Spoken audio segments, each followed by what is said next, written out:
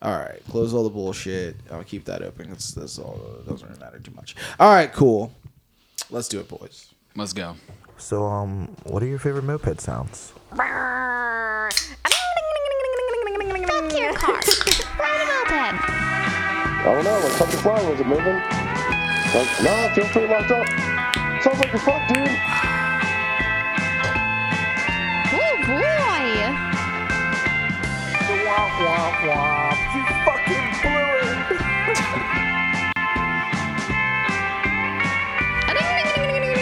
That's idling. Yo! What the fuck is up, guys? How's it going? Moped Money Podcast. Welcome back. We're doing the thing live in Richmond, Virginia.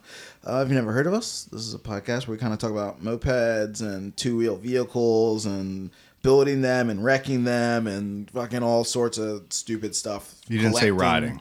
Yeah, not riding. That's that's last on the list, bro. Like, yeah, none of us are good enough for that.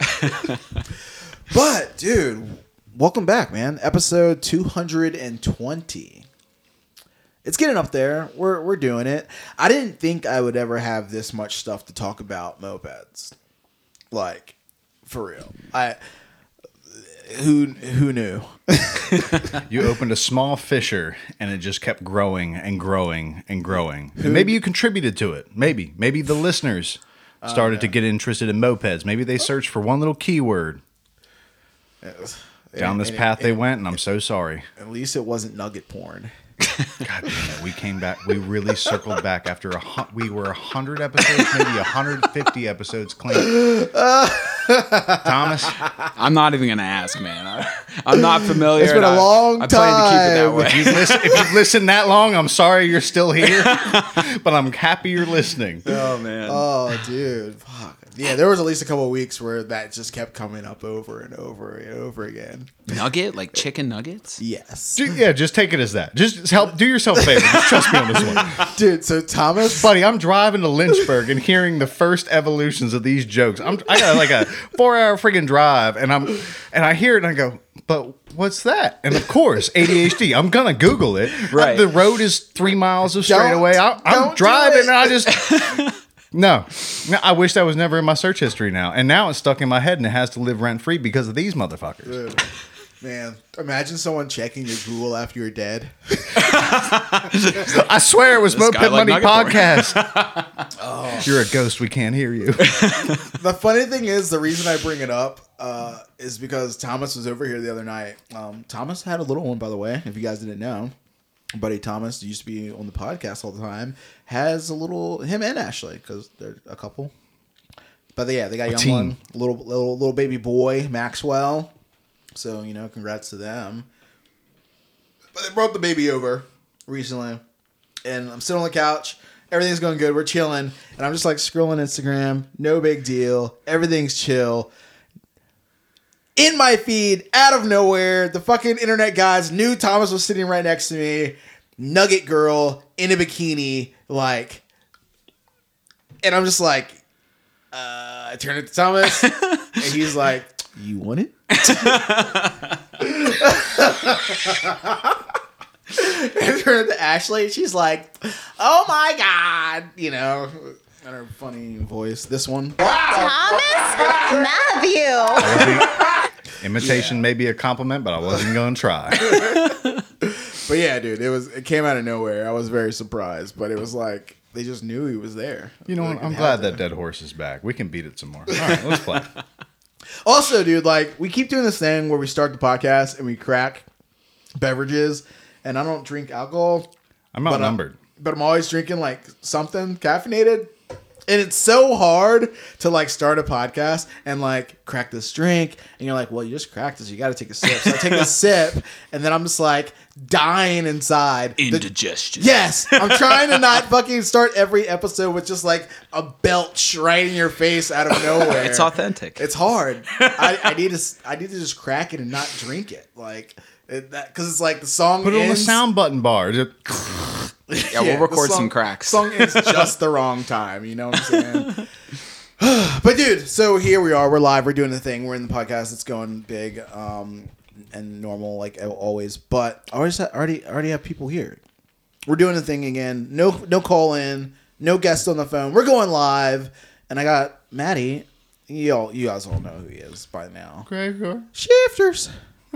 Yeah. I don't. I need a proper So Maddie introduction. This is my buddy Maddie. We're going to do a proper thing. That's the whole point of this podcast. Okay. He used to live in Baltimore and area. North. Don't even. Yeah, don't we give me always that. called him Baltimore, but like really, they didn't live in It's the just city. the biggest city nearby. We were, 15 minutes from the PA state line. Where you want to take lunch? It was hard enough to be like, oh yeah, he's in a moped club from Maryland. Like that sounds lame. We're like, he's from a moped club from Baltimore. That sounds hard as fuck. It's definitely got more edge to it. Yeah, with we that gave name, you guys for sure. way more street cred to say you guys were different from title. Baltimore. Some of us were, and that was half the fucking problem. Like, hey, ride your moped. An hour and 15 minutes to my house. Yeah, that's a great idea. Let's do that. Yeah. But Matty found himself down here in Richmond, and now he's in what's commonly known as the black hole, dude. He's never leaving. He's stuck now. He's here. That's it. I barely want to exist. Are you kidding me? What? Yeah. And then the main attraction for today's episode is my buddy Zach. Zach, why don't you tell everyone who you are, where you're from, and then we'll dive more into it. Sure. So my name is Zach Dipaolo. I grew up in Stafford, Virginia, so like Northern Virginia, 45 minutes south of D.C. and just north of Fredericksburg, for the listeners that know that city. So growing up, I was obviously super into music, really passionate about that, and I always really loved riding my dirt bike, among other sports, boxing, football, hockey. I kind of played it all, tried it out. Dirt bikes kind of stuck with me. Like I really enjoyed the freedom of two wheels and like the different creative elements with riding and everything, the, feeling of pushing yourself, through something you're afraid of. And so I just kind of chipped away at like, I wanted to make money riding dirt bikes. Like that was what was on my mind. That's what I was like praying into the universe before I went to sleep. Like, just help me become a professional dirt bike rider. That's all I wanted. And at the time, there was like, freestyle motocross, which was this huge, crazy thing that there was just a handful of guys doing back then. And then there was racing. So like, I really wanted to be a pro racer. You know what I mean? And when I would go to races, I would do well, but we'd do 2 or 3 a year. And you had to, have overall points for 16 rounds to kind of advance and then kind of get up to the A in the pro class and everything. So that dream kind of fizzled out. And, I don't know. I got a sales job for a little bit. Oh, normed it out. Yeah, like crushed it. You know what I mean? Was an internet marketing manager the second month, and they made like some corporate changes. You know what I mean? That essentially put me to hourly from commission, and they were kind of just like, "Keep working, kid. You're gonna own this place someday." And I'm like, "Yeah, but I just increased our internet leads by 240%, and you're giving me a pay cut." So I went home that night. That was like the worst thing that had ever happened to me at that point in my life. I was 19, you know what I mean? And that was like the catalyst that made me say, screw it. And I called someone off of Google. I typed into Google East Coast Freestyle Motocross, and this guy's Behind Bars FMX popped up out of Pennsylvania. Yeah. This guy, Casey Higgins, and he's an OG. He's retired now for a while, but, and I was like, hey man, answered first time I called. He's like, hey man, I was like, I found your website. I really want to ride freestyle motocross. I'm from Virginia. Like I can hit 90 and 100-foot jumps and do no-handers and heel clickers. Like, could I come up and learn how to ride ramps? And so he let me. And my first day, I rode like full gap to dirt and started to learn tricks. Second day, broke my collarbone. And everybody told me it wasn't a good idea and go get another job. And I never listened. So I've been a professional freestyle motocross rider for 10 years now. That's wild. 10 years, dude. That's so crazy to think about. Doesn't feel real to say. Let's go back. So before we dive too deep, man, like I knew you when you were like super young little boy and you had your band, you were doing your music thing, we're booking shows. You were like always you were our go-to, man. You were the homie. We were like, damn, yo, give it to Zach. Like Zach's going to be there. His band's going to kill it. They're going to do the thing. He's going to be stoked about it. You always wear that little hat too. Dude, you know what's weird is like that still feels so good to hear. Isn't that bizarre? Like my band has not been a thing for since 2011 was our last show. And like, just to hear you say that, like, I know that means you and Malhoit were like having some powwows I wasn't part of. And you guys were like, yeah, Zach's a real one. He's here. Like he's doing it. Down, dude. Like you, Thanks, well, man. there's always like, so I feel like it's like for anything, for like, whether you're in the fucking, your moped club or your fucking motorcycle club or your fucking sport team or your whatever the fuck, you're at work, there's always someone who's driving the fucking bus. You know, there's someone in every group who's like the driving force, who's like lighting the fire underneath everyone else's ass, who's like about it because they're passionate about the thing they're doing, and everyone else is kind of like, they enjoy it, they like it, but they could care less either way. You know, and like for you were that dude in that band. So that's what it's like. Anytime you meet someone like that, it always stands out. You always know that person. Like at a first glance, you're like, yeah, that's the one who cares. That's the hype man. Yeah. Dude, that's crazy because like my role in my industry hasn't changed from that. Like guys can say whatever they want about my riding or whatever, but unanimous, like who's passionate about riding in the shows, there's no question. Yeah. But that's not always intaked, whichever's correct. That's not always intaked by the other party the way you are summarizing it. You're seeing the positive side of that, but some people see it as like someone has a negative or a threat or has something. To do it. Yeah. You know, some people are intimidated by it because they feel like they're trying to run them. Like they don't want to take second fiddle, you know? Yeah. And sometimes there needs to be someone who's like, it's not a bad thing. We're not like trying to like downgrade the next person. Like, oh, like that guy doesn't care. Like, you know, who cares? But like, there needs to be someone who's like dedicated to the cause. And then there needs to be someone who's like down to like do whatever needs getting done. Right. And like that's like, to me, that's kind of irreplaceable. Like people can know details in something, but if at your core you genuinely like are passionate about what you're doing, like that always like pushes through and conveys. Like you can't really add that to someone. Like they either genuinely feel that way or they don't. I don't know. Maybe and it makes not. you, Maybe and it helps change. you like overcome like adversity. Yeah. Like if you like, or you're dedicated and you're dead set on something, it's like you'll push through a little further than the next guy. Dude, because you never know. Like I have so much I could say about that. Like you're spot on. Maybe the next one. Maybe the next one. Yeah. And then like you give up and like there was the next one. Yeah. Where it would have popped or whatever. Oh, dude. Which is like going back to the music thing. That's why it's like, yeah, it's good to hear and it's good to feel when someone like mentions like, oh, some old band that who cares. Like I got a bunch of old bands that like, you know, no one knows. Like no one knows, no one cares. But same thing. If I heard someone like, oh, dude, I remember your old band. That was sick. It's like, oh, that felt good because you were dedicating, you were like putting your all into something, and you could say that with whatever else you're doing. Like if you're really putting yourself into something, like, you know, you want recognition for it. Yeah. Like who doesn't? Well, and that's like the difference between like people who live life and focus on the things that they really care about and want to be part of, and someone who's more like going through the motions to make money to pay for the bills, to do the things that they think they're supposed to do. Like I feel like I can connect with either type of person, but like the eye to eye, like we're the same type of human thing is never quite there. Like, you know what I mean? Yeah. Like there's definitely people that are like passion driven in whatever they're doing, even if they change what they're doing. You know what I mean? Yeah.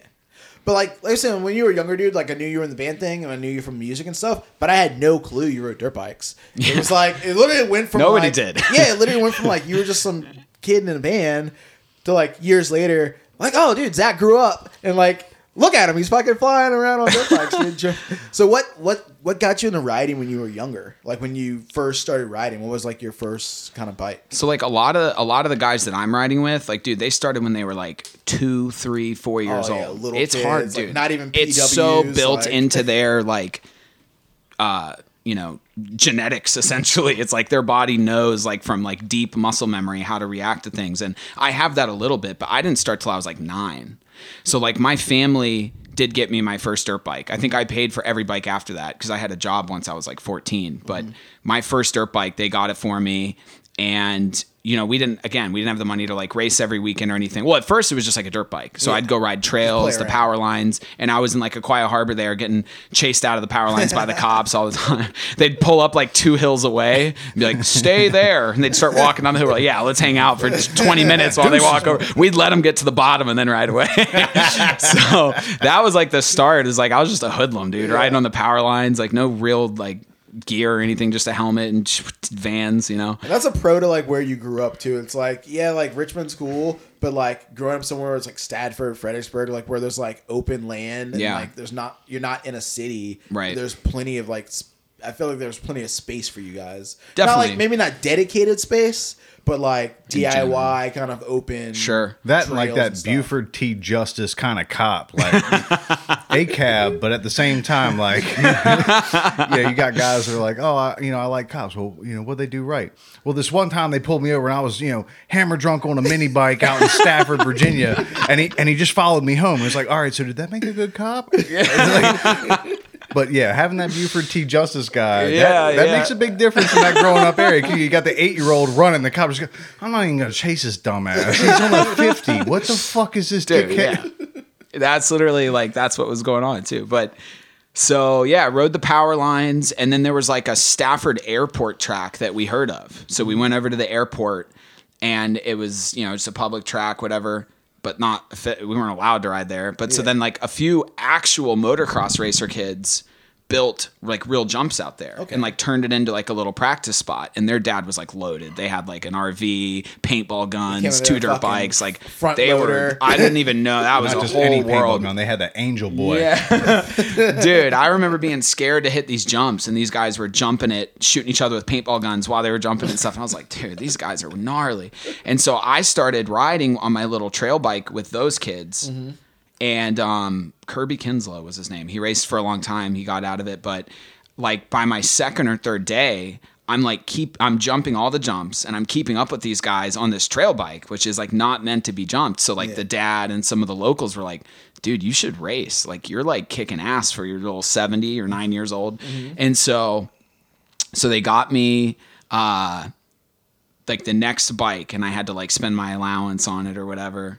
What's the next step? Because when I think of like dirt bike, because like dirt bike racing and that whole scene is so cool. Like every kid thinks about that when they're young, like you see little kids like fucking doing their thing. Even now you watch Instagram videos and your algorithm has any dirt bike related shit, you're gonna get the fucking line up a little fucking 5-year-old, definitely, like giving each other the fucking fist bump. It's a whole world, revving their motors, like super stoked. Like that doesn't get you hyped like what will, but like I don't know, dude. It's like I feel like everyone's got that same default. It's like they get like that PW50, and then like maybe they step up to like the little Cobra thing or something. Right, those Cobras. Right. What was like? What do you think's the normal progression?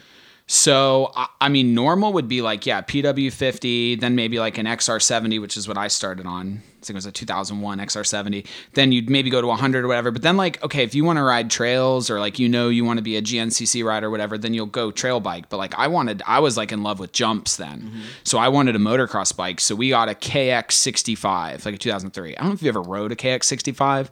They're scary to ride now. Yeah. They're so powerful. If you just pinned it in any gear on the ground, you'll do half a flip to your back. They're so torquey. So you have to develop throttle control. So I came from this 4-stroke. It was 3-speed, just could hold it to the fucking, throttle tube cap and just give her the beans and like, it's predictable. Where this 2-stroke was like, whoa, wah! I was like looping out and crashing. And I was scared to hit jumps. I was hitting all the jumps that I should hit in second and like 4th gear, like whoa, because I was scared of the power band. And it's funny,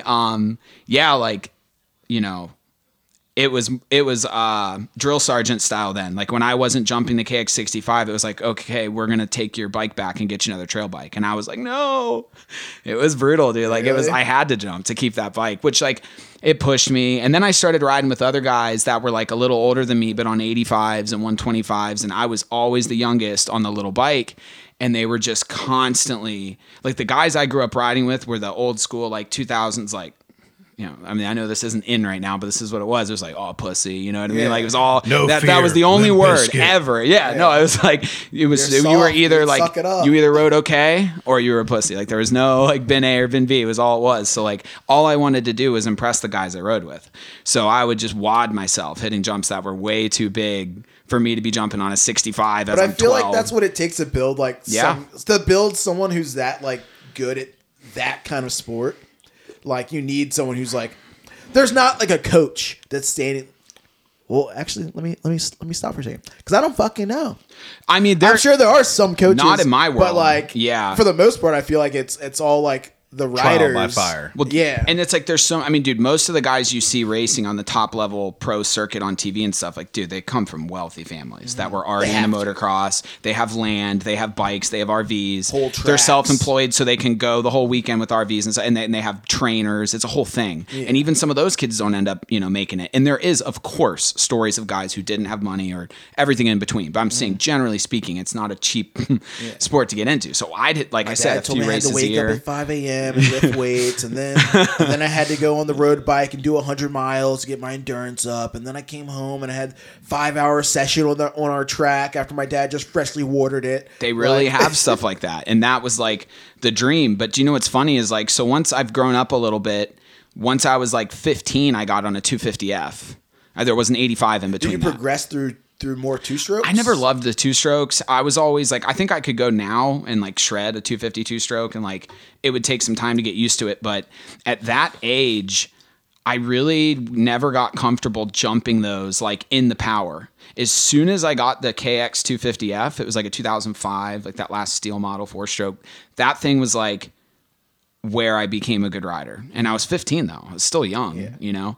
And so then I'd go to these tracks like MX Landing in Easton, Maryland, and it was like all these fast kids would be running all day, and I would just try to keep up with them all day. Then like everybody would leave. It'd be like 3 o'clock, but like the open practice was open till 5. I was always the last kid at the track. And what would I do once people cleared out? I'd go to the expert track and just go hit the 3 biggest jumps in a row that were all doubles and just loop that as long until they kicked me out. And by the end, the way the parking lot was, it was like kind of eye level with where you'd be on the jump. So I started doing heel clickers and no handers, and people were watching and like were stoked. That was way back in 2000, whatever, 5, 6, 7. So that's when like doing a heel clicker over 100-foot dirt double, which is still badass, but it was even more badass then. Like they were like, wow, this kid's doing freestyle jumps out here. He's 15. So I didn't even really think of it until maybe only a couple years ago, but like that was the start of me like, oh, I like hitting big jumps in front of people and doing tricks. Like, you know, and I just gravitated towards it. I never made a conscious decision to like do that. I just wasn't super like, I can be fast when I'm really feeling it, but like, I just liked hitting big jumps, man. Yeah. It was fun. The whole like aspect of like jumping a dirt bike, like watching people, like when you watch the races and stuff and you watch them jump, you're just like, they're literally fucking flying right now. Falling Like, with style. Falling with style. hang time. And like you look at the distance and the jump and you're like, how? And then like you talk to like, even when you're talking to you, you're just like, yeah, that jump I should have been hitting in second. And you're like, second? You know, like Yeah. that's it. Dude. So typically how fast what's the speed to gap ratio? Dude, like and these- how do you well, I know how you know because you've done it so many times, it's built in and you have the feel for it. But like there are definitely times when people will fucking come up short. There's definitely times where people have sent it and gone way far. Yeah. So how do you know how much you should put into it? Straight the hell up, dude. It is an educated guess every single time. And it's lizard brain stuff. I don't know, dude. I really don't. And it's like one of those things where if I think about it a lot, I will mess up. If I turn the corner and just trust that I'm going to analyze at the last second and figure it out, it's perfect. But that's hard to tap into sometimes. When you're nervous and like it's first hit at a show, new setup, you know, maybe the wind screwed you up so you didn't get to practice or whatever. And it's like time to go do your first jump and you're going from like sitting down, just chilling. And now you got to go do this first really dangerous thing. Dude, I wish I had a perfect science for it. I don't know. But what I've learned now that I'm Butterflies old... every time. So I used to let it mess with me, and then I like made this deal with myself a couple years ago. I would say like early 2021. It was like 2020. I worked other jobs. I lost all my shows, so I had a good marketing consultant position that I could have continued then. And I was like, all right, if I'm going to get back in FMX and start touring, I either believe I can do it or it's too dangerous and I don't want to do it and I don't think it's a good choice. If I pick do it, if I'm going to bet on myself, why the fuck am I going to show up to the ramp then when it's time to execute and allow worry and doubt to invade my thought process at that time? Yeah. You know what I mean? So it's like, I realized I had this epiphany where I was like, the worry aspect of it is only colluding my judgment. So I made this deal where it's like, if I'm going to keep doing this and I'm going to believe in myself, don't fucking forget that when it's time to physically do it. Yeah. You already made the choice. And I didn't have that before. Years ago, I'd get to shows, dude, and it was a fucking roll of the dice. Sometimes I'd be cool as a cucumber. Now, let me tell you, it's funny. I'm in Poland. I can be hungover, like no sleep for days. See a couple cute chicks in the crowd. I don't even think about it. Huge trick gotta first show show. out. Done, bro. Like, Gotta show out. Let's go. I'm saying, dude, like that's all it took. I love that. But then it's like when I'm genuinely scared because of something like a setup issue or the wind or like whatever, maybe that wouldn't power through as much. But yeah, man, like I used to show up and I would let my head do whatever and I'd still get it 99% of the time, but that also got me hurt really bad a few times. Yeah. So now I just eliminated it and I don't really know how. I think it's just because my best chance of getting through it safely is without worry. And I finally clicked that in. It took years. Yeah. Yeah. As far as like being young and starting your racing and all that stuff, like I know we talk about this like in mopeds and stuff. Like there's a couple of people in our scene that like have, as you see our buddy right here, Maddie's got a broken shoulder. Have ate it a couple times on mopeds. Yeah. And like It's not if, it's when. Yeah, we've had this conversation so many times on the podcast about just like, yo, like, why'd you go back to riding again? Like, what got you back into it? Like, even after like suffering an injury, Sure, or falling, or wrecking, or getting hurt, really fucked up. Like, people have been in the hospital, and you're like, dude, like, what makes you want to keep riding? I got one part that I want to put into that, and I've noticed that with a lot of people. You know, a stranger you met at a bar, random person with a Harley, whatever. All them guys that stop riding and want to tell you a story about it. Mm-hmm. They didn't have no helmet on. They didn't have no fucking gloves on. They didn't have shit on. And especially with these little toys that we're riding, as much as we want to think about them as toys, they still fuck us up. I don't give a fuck what you guys are saying. I don't care if you got a Yamaha QT50. You still break your fucking collarbone on that shit. Oh, yeah. Wear your gear. Wear your fucking gloves. Wear a full face helmet. Don't sand your chin down on the fucking concrete. Like, flat out. If you're wearing your shit and you're actually protected, you're going to be less hesitant to come back to it because you were smart. And it's the dumb dudes that are telling you, oh man, I'd never get back on two wheels again. I spilt the wife's hog on the tail of the dragon. I had no. I used to ride.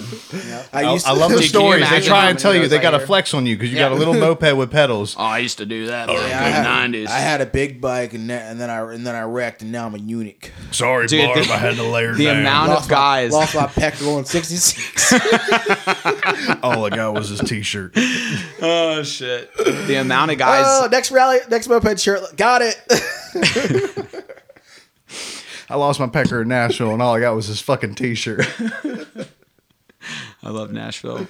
The amount of guys after shows that say stuff like that or try to tell me that they did a Superman seat grab in 1985 or something. I'm like, right, you did it before any of the inventors of the sport. I was on a Honda Trail But 70. I've just learned to they just want to connect and they don't know what else to say. But so the riding thing, I've thought about this a lot too, and it's like, I don't really know what else gives you that sense of like elevated, like oneness. I don't know how to explain it. When I'm driving a car, I'm very aware that I'm in a box with a steering wheel and a set of axles, and like it's fun, but like, dude, if I whip it to one side, I move the other way, and you can't like put it, you don't know exactly where your tires are. I mean, sure, a really good drift guy does, but I'm saying when you're on a motorcycle, dude, it's like an extension of your body. If you were on two wheels, you are now a two-wheel thing with that can do shit, man. Yeah. You can go do stuff that you can't do with your normal body. And I think that's what's so addicting to it about me is it's like, especially with the motocross bike, you go look at these dirt mounds and like you could never jump from that one to that one, and I can just go and go sail all over the place. And like when I'm really vibing, it's like a flow state, like a painter really enjoying it, and that's when I have the most fun. But like road riding on my Gixxer or when I went out on mopeds with you and stuff like that, it's the same thing, dude. Like you're allowing yourself to become one with this thing that like elevates your ability to like move, and like movement is fucking cool, like right, like that's life. So like Toss it around. I've thought about it a lot. Feel like you're fucking. And if it wasn't dangerous, like would we all like if we didn't have the thrill of almost eating shit sometimes and saving it and like all like would it be fun if it was just totally safe? Everything in life that requires fun also requires illegality of some sort. I love that. Whether it's to your wife's rules and what you're capable of doing, or whether it's to the rules of gravity and you eating shit. It is literally that makes it exciting. Right? All right, Heat, we're going to strip club tonight. Fuck your rules. If you were broken up with Saturday night, where would you be Sunday morning? Riding a Honda Helix through the fucking mountain bike trails on a Honda Helix with Jason because he's a fucking asshole. That was fun. That was a good day. That was a great That was day. a great day. That was a comedy bit. I apologize, people. It was a great day. I need more groups like that. I've always with street riding, 100% lone wolf.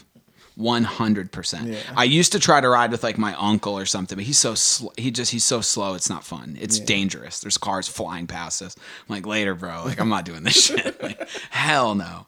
But yeah, man, bikes. I don't know. I've done a lot of like really fun stuff, and I would say like motorcycles, sex, and like skydiving are like the only three things that are like waking me up every day to keep living and finding shit. Maybe food and music. I mean, I'm saying like things that genuinely take me away from any like colluded thought. Like I am 100% present, just riding this activity. Like fuck yeah, this is the shit. That's what I would list on that. Yeah. Anything with two wheels. I mean, if you're jumping in a fucking airplane, I don't know. I'm just saying. Like, yeah, I got to pull this rope sometime soon. I better not fuck up. Remember, is it time yet? Where's my clock? Where's the watch? So the red one, not the yellow one. Pull the right shoe. I don't know, man. I'm trying to. That's really honestly how I feel. And like, no, like my original passion is definitely music. And I've had like a lot of like, I don't know, time to think about how long I've been away from like my creative music side. And what do they say? Like pain and like life experience creates great music and stuff. So, dude, I've been through 100 men's worth of pain in the last 10 years. Like, I'm going to know when the right time is, but I'm really excited to like get back into making music. And I've had a lot of visions about it, but I'm not even close to being done with FMX. That's what's so bizarre. But I think that's just how my brain works. I mean, I thought about riding dirt bikes my entire life as a childhood, and like it wasn't automatic. I had to be very patient. Oh my God, so patient. I mean, I still don't feel like I've like set out to do what I wanted to do, but like when I take myself out of it and like tell people stories about, like they'll tell me something that happened in 2017, and I was like, oh, I was riding a show in Krakow, and we went to Amsterdam that weekend or something. I'm like, man. So how did it go from dirt bikes have been okay? So how did it go from like 15, you're racing, everyone's like, oh, dude, this kid's got it, like you make the call, and you meet that guy, and you go out there, and they're like, ooh, you broke your collarbone second day. What kind of happened from there? So that was like coming home with a broken collarbone. Nobody really supported it then. My family definitely did not. But even racing, like you're subject to get hurt. Sure. Like yeah, I know, right? Like dirt bike racing, like kids are breaking their collarbone all the time. I mean, I guess like the thing with FMX is that it's only 75-foot gaps. You know what I mean? So it's like if you screw up on any given jump and go long or short or miss your bike or something, like you're gonna have a bad time. Like it's pretty rare that you don't get hurt on a full gap crash. Superman seat grab. I forgot to grab the seat. Dude, not a good time. It's a rush. I've done it. I wouldn't recommend it. But so I came home. I would say I never once considered not doing it. And the guy that had taught me, Casey Higgins, that weekend had verbalized like, hey, you did really well your first day. You got to full gap and started learning tricks. Like, don't let this collarbone thing screw you up. And he was saying like, dude, you get 10 tricks down. I got fairs and monster truck shows that need another rider. You can start making money riding. So once he said that to me, once I knew that I knew someone personally went off that could pay me to ride my dirt bike, your goal. That's that was what you it. wanted. Yeah, that was it. So I went home, I healed up. I went back up there, I kept riding, learned some more tricks, and then like that first show I rode for him, it was like for like whatever, cheap and like some food and whatever, like we were just hanging out. Some pizza. But, full gap to metal landing. Like it was probably windy that day. It was first time jumping to a metal landing, and I was just like terrified. I knew that how bad dirt landings hurt. I'm like, this steel thing is not going to give. And it was me and like 5 other riders, dude, a bunch of which who are dead or retired or whatever. But it went really good. And then, I got handed money at the end. And I was like, it was an elevated level of happiness. Like I was on the road somewhere new with a bunch of cool dirt bike guys. I just rode in front of a crowd. So I have all the feelings and energized like emotions from that. And then I get paid at the end. I was like, dude, this is what I want to do. And I also feel like, you can tell me if I'm wrong or whatever, but like, I feel like this also like filled that void that you kind of had from music, because that's like the same kind of feeling you would get from the end goal of being a touring musician. Like, you're on the road, you're with your homies, you're played some show, you have people that are stoked, that are into it, and then someone hands you money at the end, and you're like, that's it? Yeah. Like, I was hanging out, having a good time, and I'm getting paid for it? Right. Like, what? It's amazing. And do you remember Dami at all? I don't know. Dami, he was like one of my best friends back in the Hack and Jesse days. Black dude, a little taller than me. I met him at the Stick to Your Gun show at Casey's. Anyways, I thought you and him were buddies, but he, you've definitely met him. Me, you, and Jason. I'm just so bad with remembering names. No, I know. Faces, So he actually brought this epiphany to my own mind, because him and I caught up like 6 months ago, and he was telling me just really nice things, just being proud of me for the riding stuff, and that means a lot coming from friends. I'm an emotional guy. What can I say? I care about what my friends have to say. So he said something about Hack and Jesse, and we started talking about that, and he was like, "Yeah, dude, like, you've been the ringleader of chaos since day one. Like, that's your thing." I was like, damn. And that's what kind of made me realize it wasn't that different. It's like Hack and Jesse shows. I was the vocalist for a slam band that was based around moshing and two-stepping. And I was like, my objective and my job was to get people amped and produce energy. And that starts with me and how I feel inside. And now, like at the FMX shows, even if I'm not the highest paid rider, which I'm like almost never, sometimes I am, but sometimes they'll bring in a guy with like gnarly flip tricks, you know what I mean? And like he does his gnarly flip tricks and stuff, but like he just rides back to the ramp. Maybe he gives a wave or two, but I'm like, like to the girl, like, dude, I've got like, cause I'm stoked to be there. Ping it. But see, like he's like, but then you take his perspective, and like he's done it for 30 years, and he was a pro racer, and it's like his life. I feel like I've been just on the pinnacle of like maybe not being able to continue riding FMX for like injury reasons, financial reasons, whatever. Where it's like I really appreciate this shit. Like you know what I mean? I never lost the love of the craft itself. And I've never done a show where I was like bored. It just doesn't happen for me, but I see it in other guys. And I'm jealous sometimes because they're so calm when they're doing their tricks. And I'm still like, like, you know, which is my problem. I need to chill out. But my passion for the sport and that type of energy is so authentic that I can't help myself. Yeah. Dude, business wise related, like as far as like between you and that guy, what's another thing because I know in the racing league, in the racing scene of it, there's like sponsors and this and that. Yeah. Is it the same aspect with FX? So what's funny is like with freestyle motocross, the name like freestyle pretty well summarizes the business end of it, because it's just every direction. Like with racing, it's like, oh, you're a privateer. Oh, you have, a Pirelli sponsor. There's like kind of like categories. Oh, you're a pro racer now. Oh, you're making top 10s. But then like, once you get a Kawasaki factory ride, like, oh, now you're making 6 figures. Like there's very rigid kind of steps you can point out with FMX, dude. I mean, Wild West. Like I've probably made more money as an upright rider than any upright rider ever, because I'm really good at the marketing and business end and booking shows and promoting companies I ride for, so on and so forth. So like I've probably done more with FMX with less tricks than anyone.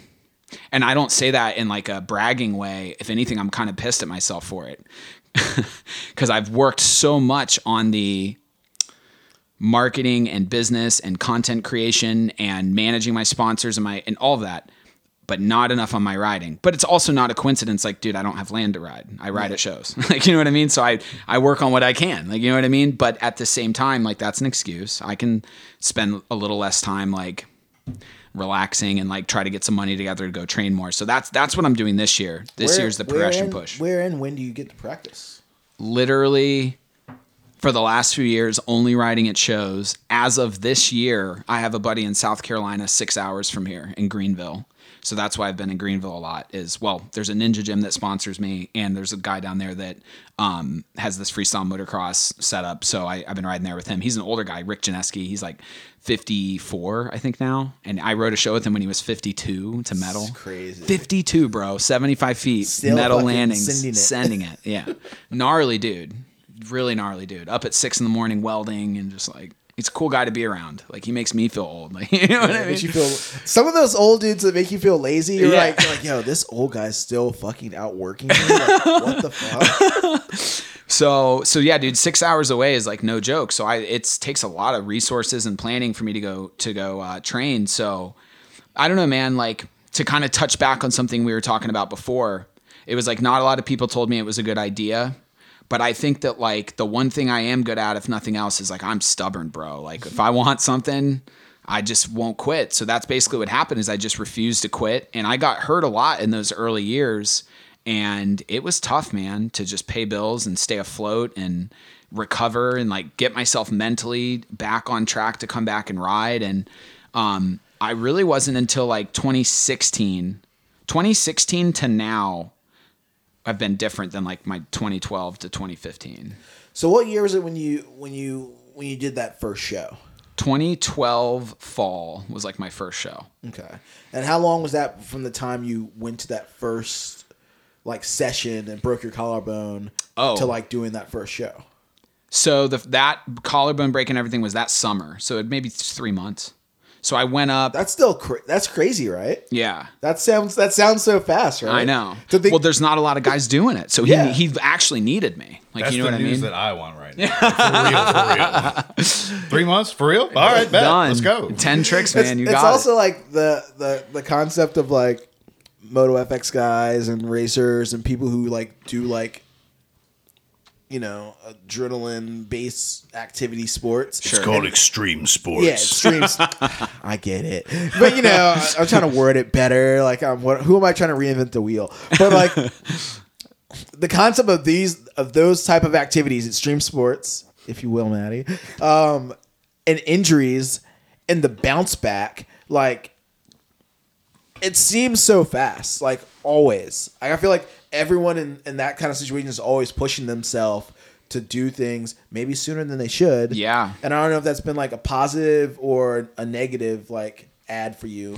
So yeah, like I would say, especially early on, I don't know how deep I should get. How deep should I get? Get deep, dude. Deep. Get All right. gory. This Like, is a little heavy. Let's get so real, dude. I would say my I first almost couple. lost my dick at 66. So like the early injuries were bad. A couple of them were a little gory and stuff. Whatever, they sucked. But like, I would say once I started riding like arena shows, like once it was like, hey, I'm going to be at Verizon Center in DC, then people started supporting me all of a sudden. Yeah. You know what I mean? Once I get them free tickets to Capital One or Verizon Center back then it was like people were more stoked about it. Give So me backstage. I hate to guest even list me. And it's like, even like, you know, my own family was like all about it when it was like, actually, man, I'm just going to say it. This kind of sucks. But so like my dad, he was all about it when it was like time to go to Pastrana's or time for me to ride Verizon Center or the Freelance Star was coming to do a story on me, that he was front and center, proud of me. You know what I mean? Stopping the cameras to prompt me on what to say different to include him more, like kind of like, all right, chill out. Like, you know what I mean? And then in 2014, I missed the whole landing, that crash video that went viral. You told me about, yeah. And I broke my neck, both arms, my collarbone, my ribs, my internal bleeding, all that stuff. So when that happened, everyone stopped supporting me. Like, while you're laid up. Everyone. Nobody wanted me to keep riding after that, especially. So it went from my dad being like, rah, rah, this is my son, to like, you're irresponsible, you need to get a real job. And I'm like, you knew the risk of this. You knew the risk of this the entire time. And now that it gets hard, you want to switch up and completely flip the narrative. And like, dude, that's what I'm saying. Like for me, like not having a lot of money, being such a lone wolf and having a family member who supported it and flipped it. Like I never should have kept going, dude. I don't really know how I kept it going. What age were you when that happened? 21. So You're still dumb as fuck at Were you that living? point. Were you living Yeah. at home? Were you living like on your own? So 'Cause that's another aspect, 19 like how we're and that you was the have thing. Support. So it was like I was making enough money by the end of the year when I was 19. I was making good money riding. I had shows all the time, and I was like a hot new rider that people were calling. Like I was getting double booked and stuff. I was getting my first show in Virginia Beach in 2013. Team FMX, or I'm sorry, FMX East back then was hiring me. Clint Esposito, who's one of my good buddies. So like I was gone like 9 and 10 months out of the year, and then I would be off around the holidays. So like at that point, 19 and 20, my mom was like, "We miss you. Like, leave your stuff here and come home." So basically, I had a girlfriend in Fredericksburg that was like 30. I was 19, you know? So I'd go ride my shows, and I basically would go hang out at my 30-year-old girlfriend's house. So like I didn't really have my own place then, but I was on the road so much that it was like it kind of worked out. Yeah. I had my privacy when I wanted to go to my girl's house, and then like at Christmas and my birthday, I'd go see my parents and hang out with them. But that was what was so messed up too, is like that was the only time I actually needed support was after that injury. You know what I mean? Yeah. So I feel yeah, like that's like an eye-opening kind of situation too, where you're like, Dude. where you. I feel like everyone goes through that, like when whether you like are on just lost your job or some shit, you know, something's not going right, you're hurt, you're laid up. I remember like the first time I got hit, not the first time I got hit by a car, the only time I got hit by a car. Wait, hold on a second. What the fuck? Praise daylight. Like, I mean, not the first, I mean the only. Yeah. We get that one time I just kissed the grill and I pushed him away, but But I then there was remember that other time. I was riding my moped and I got rear-ended at a stoplight one night, like leaving Kingdom, like worked the show at fucking Kingdom with Jason and Mallory and shit. Yeah. And I got hit by a car on the way home, and like I remember being laid up in the fucking hospital, just like, like the shit that rolls through your mind after an injury or some shit like that. Like moments like that, whether it's near death or not near death, but like a serious injury or could have been potentially serious injury. Yeah. Like it opens your eyes to like what's important and like, Yes. yo, like, where's my family? Where are my friends? Like, who's with me? Like, why am I like treating my girl the way I treat her? Damn. When she's the one who's here holding me down in the fucking Damn. hospital. Yeah. Like no one else is fucking Hard here. reset button on your like It makes- perspective. shit like Yeah. that makes you really think. And like, I feel like even with like family and support, like moments like that make you think about like your support system. Cause like I've been in my fucking 20s. I'm through my 20s, dude. And I remember just running the streets with my fucking friends, doing whatever fuck I wanted any night. And like, I could care less for like, not that I didn't care, but I could care less for like support system. I'm like, I got enough money to get by. Like, You're just doing your thing. Yeah. I'm doing my thing. I'm straight. Like, but like at the drop of a dime, any one thing could have like derailed everything I had going for me, because like it wasn't like I was fucking had some net worth of a fucking 100 million, you know? Like, Well, dude, and I think about that a lot too, just like in life in general. The amount of things that go right every day, we definitely take that for granted. yeah, it could easily go wrong. Yeah. It's become slightly inconvenient to hang out with you, Zach, because you broke this thing while you were making your money that I was really cool with, and I liked all your Instagram videos. But me and Jason are gonna go to Chili's Thursday. You're not invited. We would invite you, but you're not gonna make it. You know what I'm saying? Sad. You're sitting on a fucking pool noodle. It shows fucking- quick though. It really does. Like as soon as even the slightest bad thing happens, they get outed. You know what I mean? Them kind of people. Yeah.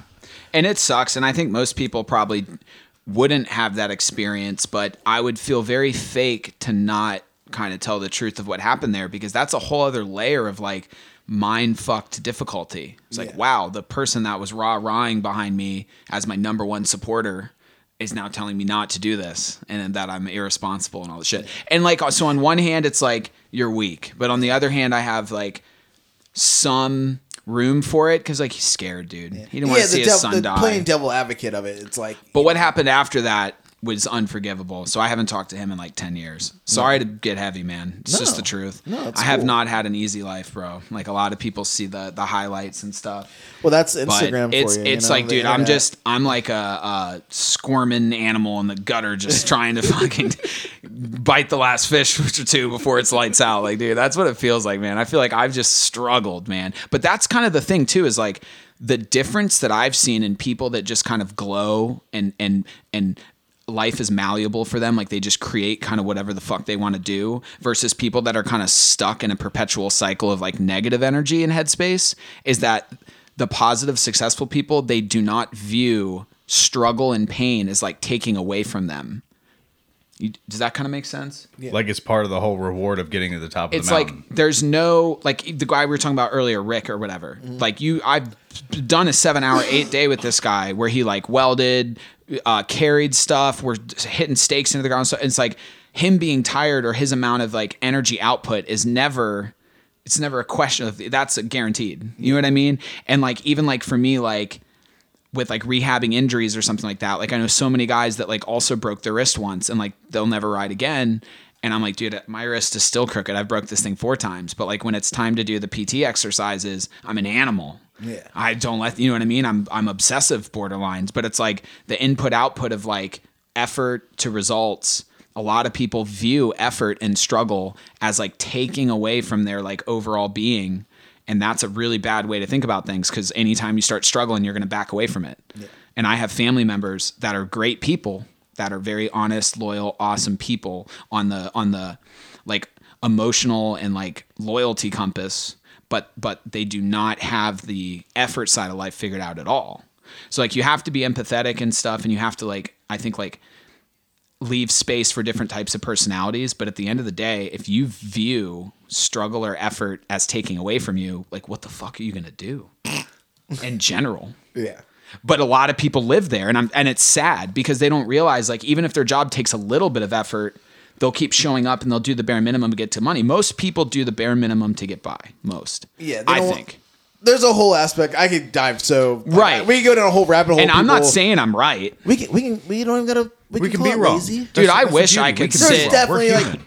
Yeah. There's definitely I don't know. You can go down such a rabbit hole of just like the term lazy or the term like overachiever or like Right. or the term like That's true. Like there's so many sides to that coin. yeah, and there's like some people just don't care to do more because that's not what they care about. Do you think that's real though? No, the concept of like, well, my life outside of work like is everything. Like I'm living my life to be happy and joyful, but when that's like when you're using that as a crutch for like not working hard enough to even be able to like afford your life. Right. You have to put in work to earn those memories with your child's daughters, whatever you got going on. You want to take the kids to Dollywood? Guess what? Buddy, you got to put in 80 hours a week. Yeah. All right. Buckle in, buddy, at your little Target fucking copier job. I need you to buckle in for 80 hours a week so you can afford this little cheap vacation. You can have these memories. Dude, I'm not saying that everything's perfect right now. Everything's absolutely fucked, and we all know that. Yeah. But you got to work, man. And I think at the basis, I don't think people are naturally lazy. I do think people want to work, but we are fucked right now, and we are not going to go into this whole And deep like- Yeah, inflation yeah, BS. Let's go back to 360 fucking Impossibles on Tony Hawk Pro Skater 3. But that goes back to effort. It's like there's a thing about effort. Like when you're learning to ride motocross, when you're learning to fix your moped, when you're like going to rallies and you want to become a better rider, all this stuff takes effort. I think And effort doesn't necessarily mean reward. It doesn't. Look at me. I made No. a sick ass chopper. Some might call it a limo, but I did make it a chopper finally with the help of a person we won't say. And then you eat shit and you break your fucking shoulder. That's life, man. It's Effort does not equal fucking reward. Your effort can fail, much like your first break, but your for sure. determination. 100%, dude. But it's like practice. That whole saying, like practice doesn't make perfect. Practice just makes improvement. It's like you can always get better, and the amount of effort you're putting into something like could potentially pay off. Doesn't mean it will, but if you're a kind of person that doesn't put in effort in anything you do, why should someone reward you? Yeah. I mean, and there's scales to it, and there's so many different ways that people dissect and want to live their life. So I'm not saying I have anything figured out. I definitely don't. I think that like the people I've met that seemingly just kind of like if they want to do this or this in life, they're just kind of do it and they're successful and they're like seemingly happy. That's just what I think has been one common denominator. And I think like a lot of people aren't willing to like ever kind of figure out what their best is. Like they never even really know where the real threshold of like what they could do is because they don't really try. Yeah.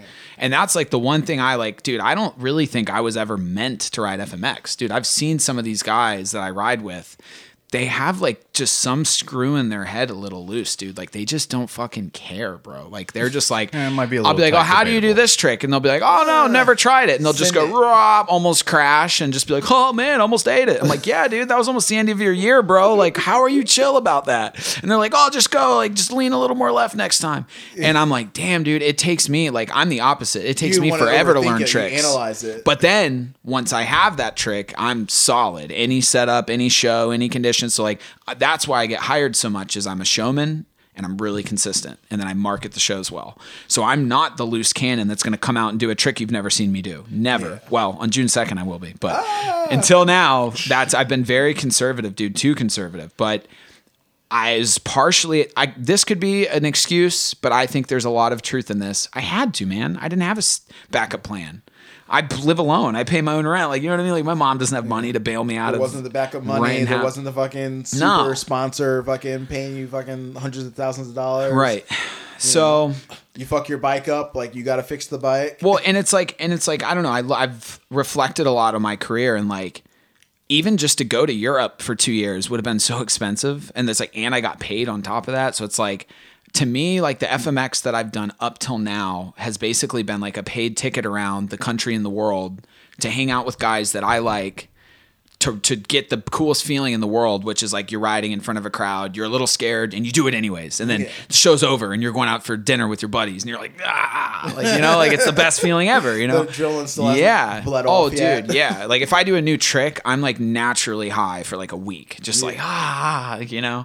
So, and I think it's because I really love it. And I think it's also just because like, dude, I have worked a lot of other jobs, and like I was really good at them, but I was fucking miserable, man. Yeah. Welcome to Kinko's. Yeah. Not all of them. I mean, I've had maybe some cool jobs, but in general, like, nah, it still man. felt like a job. Yeah. And when you're riding, it doesn't so much feel like a job. It's so worth all the floors I've had to push through to kind of come up into like a new level of confidence and stuff. Cause now I really can like drive to a show 4 hours away, and I'm genuinely just like listening to music, chilling. My first couple years, that was a 4-hour stress drive, my friend, and it was not fun.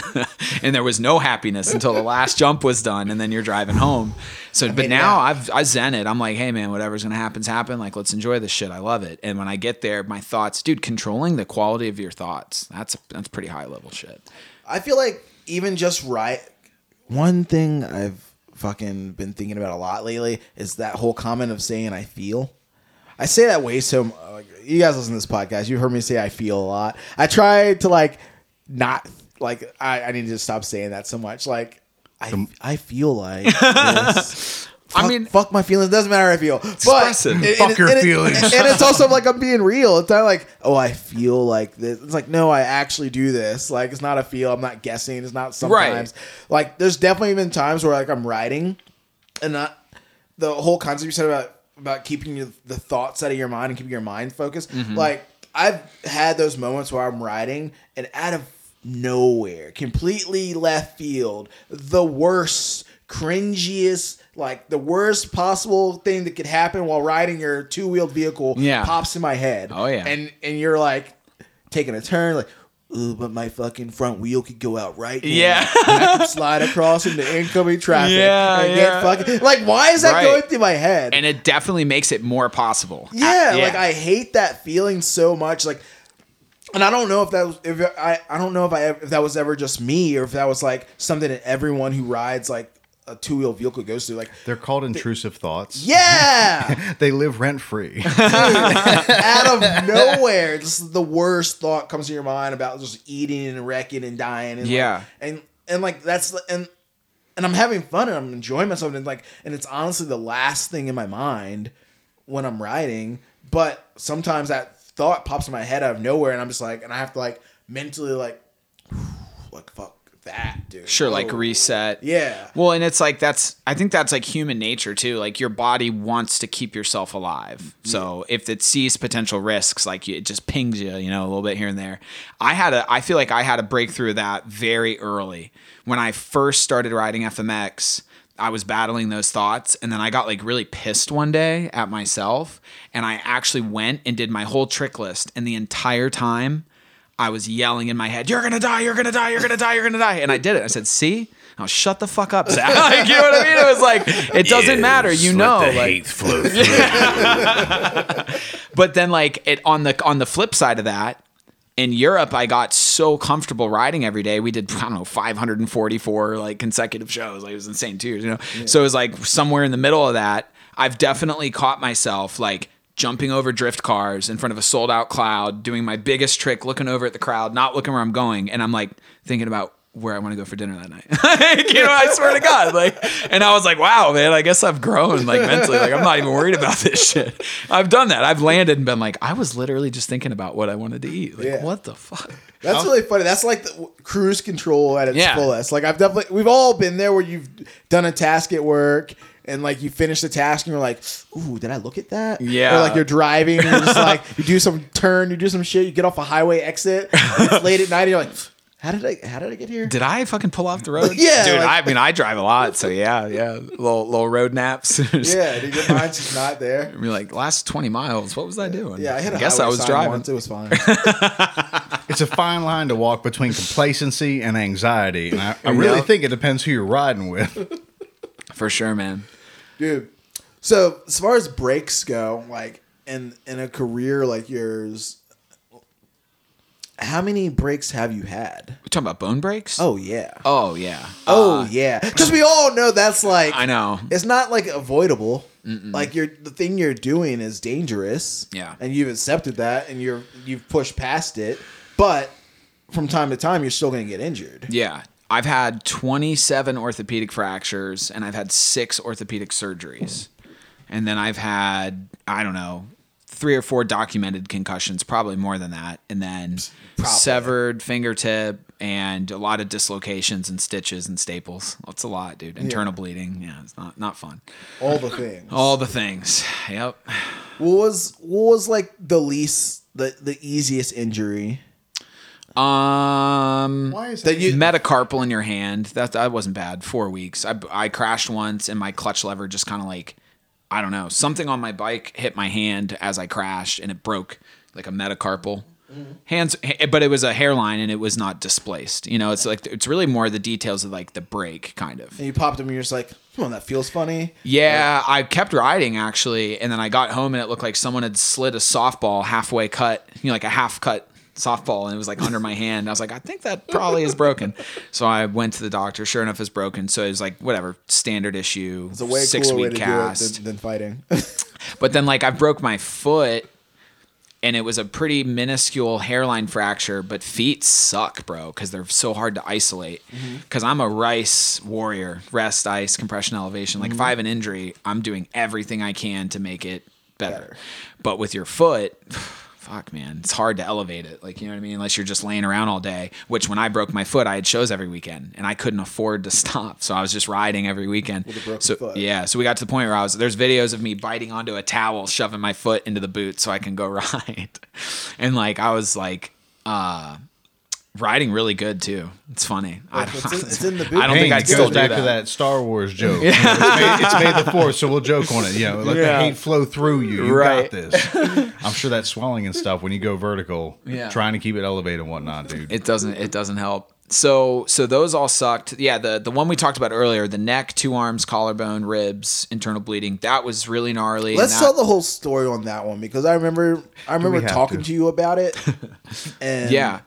And just like the lead up to it, you guys knew it wasn't a go and you did it anyway. So kind of go through that. Sure. So that was a case where I had rode a full 75-foot gap, metal to metal or metal to dirt, the whole winter for Monster Jam in arena shows. Okay. So I was really used to just coming in and blasting full gap. So you hit it hard. And when you have some of the sketchier, smaller dirt landings, you don't want to come up short. So your best case is to go like a little hard. So that was my muscle memory from the last few months, okay? This was my first local show. It was for my sponsor, Fredericksburg Motorsports up in Fredericksburg. I love them like family, shout out. And so obviously I wanted to do like a cost-effective show for them, and I'm limited to like what landings are available. So there happened to be a landing in Maryland that I had rode a bunch of times. It was a good ramp. But it was a more of a homemade bend, not like a pro standard, if that kind of makes sense. So instead of doing 75, we would run that ramp at like 60 or 65. And it was so steep, like a quarter pipe, more like a quarter pipe, that if you tried to hit it at 75, you're going to front flip because the radius of the ramp won't allow the bike to hit at that speed without kicking the rear wheel up. The ramp stuff is more fine-tuned than people know. You know what I mean? Engineering. Right. I mean, like a double flip ramp is a double flip ramp because, you know what I mean? Like we have certain ramps that are for certain standards. So that ramp was really good when you were doing like a hockey arena where you can only ride 60 feet, but you want to get lots of pop for good tricks. So it was a great setup. I had rode really well on it, and I had jumped it at 30 feet and brought it back 10 feet at a time. And I had also showed up out of the blue and blasted it at full gap. So I was confident on this thing, but it was metal, you know, we're in a parking lot. And so because those ramps were so different, I had already thought in my head, I'm going to practice on these and I might start them in closer and bring them back. I probably would have started at 50 and just on 50, 60 and then been done with it. The axle blew out on the way down. And this is what's so funny is like that probably should have ended the show. But the guy I had bringing it is an engineer, also really smart guy, Mike Angerman, and he fixed it, which is kind of funny, like to think about. I was like, man, if he just wouldn't have fixed it. But dude, he was coming to do a show for my sponsor. I was so happy to hear that he had fixed it. I was like, oh my God, you saved the day. You know what I mean? So then, but they were delayed because of that happening. So then as we're setting it up, the crowd's already there. It was like whatever, a 1:00 show. So it was like, all right, well, no practice. Put the ramps in and practice in front of the crowd and then start the show, or just blast it and go right into the show. And I was like at the peak of my hype in those days. I had just done like Pastrana's House, Monster Jam Tour. I think I had done like my first Discovery Channel snippet with Jim York or whatever back then. So I was like, my ego got in the way. I didn't want to look amateur, but I knew that I should practice on it.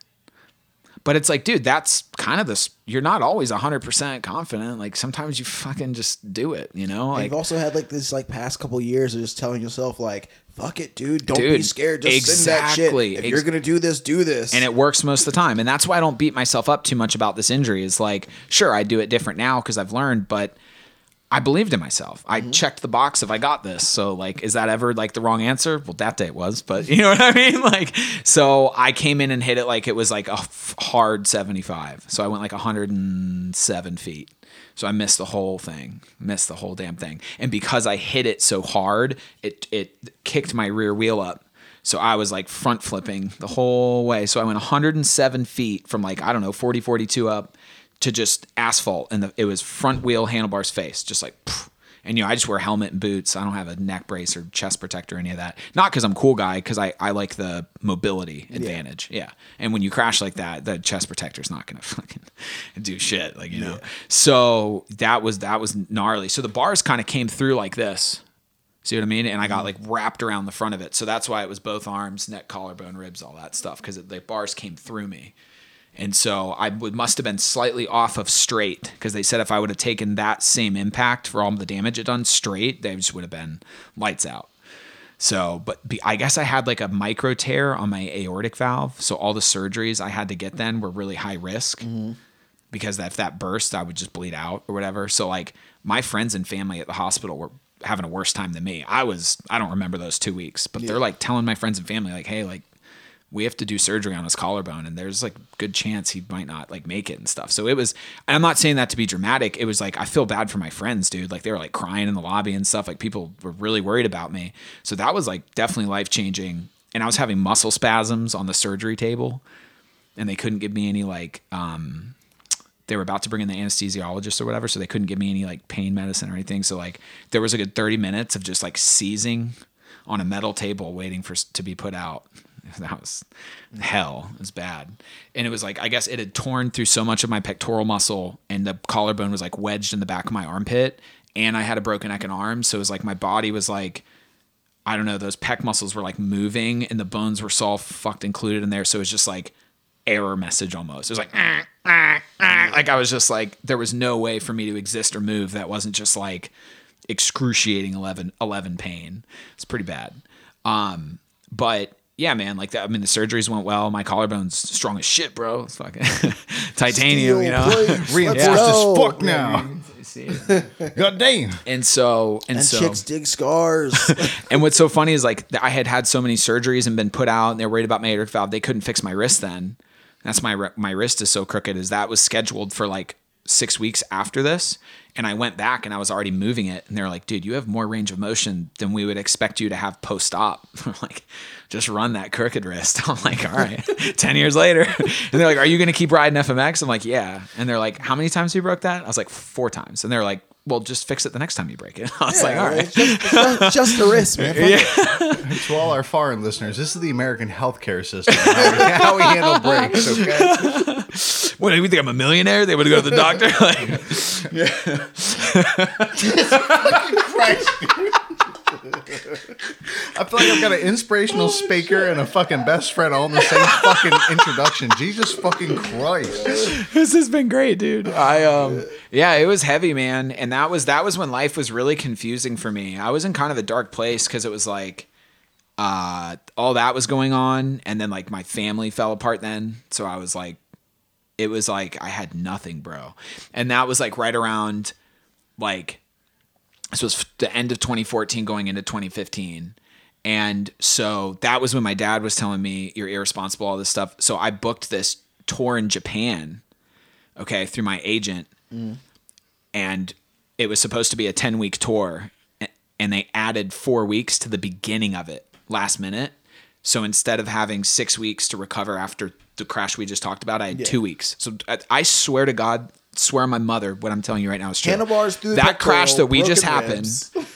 both arms, collarbone, neck, C7. I broke my fucking neck, vertebrae, okay, all this shit. 2 weeks after the cast came off from that, I was flying to Japan to ride because my dad was like, you can't have your stuff here anymore, all this stuff. And I was like also determined, like, hell yeah, I got this. And like, dude, I didn't crash the first day. Like I actually rode, but the first time I clipped it. The first day. As soon as he said that, Yeah, we didn't miss that. We did not miss that. So yeah, dude. So the first time I came up short, like 6 inches, it was too much force for me to hold on. So I crashed and I snapped my thumb clean off my arm. It was nasty, dude. It was just hanging down. You can see the surgery scar. And then this fingertip got ground off by the end of the handlebar in the asphalt. So I had to have a thenar flap surgery on that. Let me see this thing. Yeah, Which one? So you see that finger? Oh yeah, it's a little short. So it's short, and that's with the palm skin that they rolled up and transferred. So what they do is not rolled up and transferred. So I had a severed flat finger, okay, with like pretty much no nail. The nail's still there. You got a good nail. So they sew it to your palm and then cast it. It's called a thenar flap surgery. Wild. And so then it has about an 80% chance to take. Like if you heal well and you're relatively healthy, your body should take it. But sometimes it doesn't, and they have to cut it off. So what the skin that you see on the top of that finger is the skin. inside of my palm, not even the outside. And if you look, I don't have like a fingerprint on that. It's just like weird lines. So that, oh my God, dude. See, I'm a very like obsessive OCD person with like, The touch of that finger, dude, the feels way different that than everything else. the way that finger felt for years drove me absolutely. I never thought I'd recover from that. Like I'd go snowboarding or something, and like I'm not cold at all, but my finger's so cold that I have to stop after an hour. Like it would just get cold like that. Oh yeah. So touching it, if anyone has a fingertip injury out there that's listening to this, touch it until you are so uncomfortable that it doesn't feel like you're touching it anymore. Like I just made a nervous habit of just doing this. Playing with it all the time. Just, playing with it all the time. Like, I've been doing that for a long time. Been good at it. I know how to play it a little bit. So did my thing, you know. Dude, so, I lost. What did I do? Like, but that's a heavy year. I got like dental work one time. Mm-hmm. Like, they did some grinding, filled some stuff, and they put in some fillings, but the filling was too tall. Like they didn't grind it down enough, and my bite was different. You know, like how you close your mouth, throws off your jaw, you clench your teeth, yeah, and like it feels normal, nothing feels weird.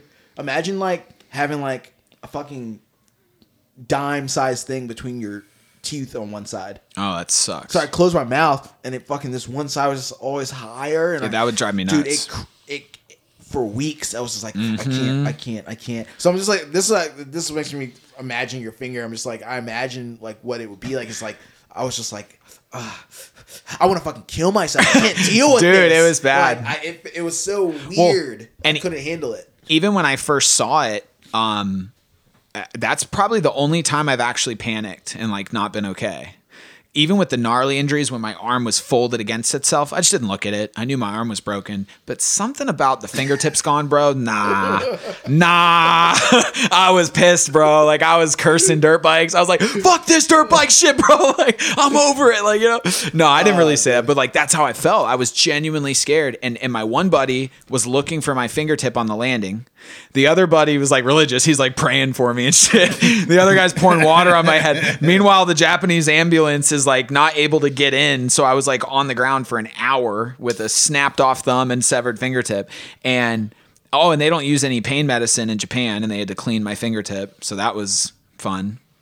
I was worried about my numb pinky since my injury, but you know what? Now that I'm thinking it's numb, and all right, you know what? I'm good with the numb. At least it's still there. Yeah, it's weird, and it's the way shit is like with your body. Like it could change too, for real. Because I've had areas like where I've had surgeries where like the higher part of my left pec had no sensation for years. Yeah. After the scarring and Yeah, stuff, and it after came back. surgery, and I would say like 3 or 4 years later, I like touched there, and I was like, what the fuck? I can feel there again.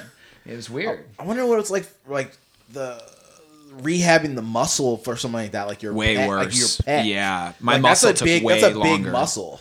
It took any muscle injury or tendon injury. I tore my MCL once. Like those are like bones suck, and when they're displaced, they're nasty. And overall, like breaking my femur was probably the worst pain I've ever felt. But fingertips are pretty bad because of all the nerve endings. But yeah, man, none of it's fun. The injuries suck, man. But Jason, did you bring me here just to endure this and feel grateful for where I am in life? For fuck's sake.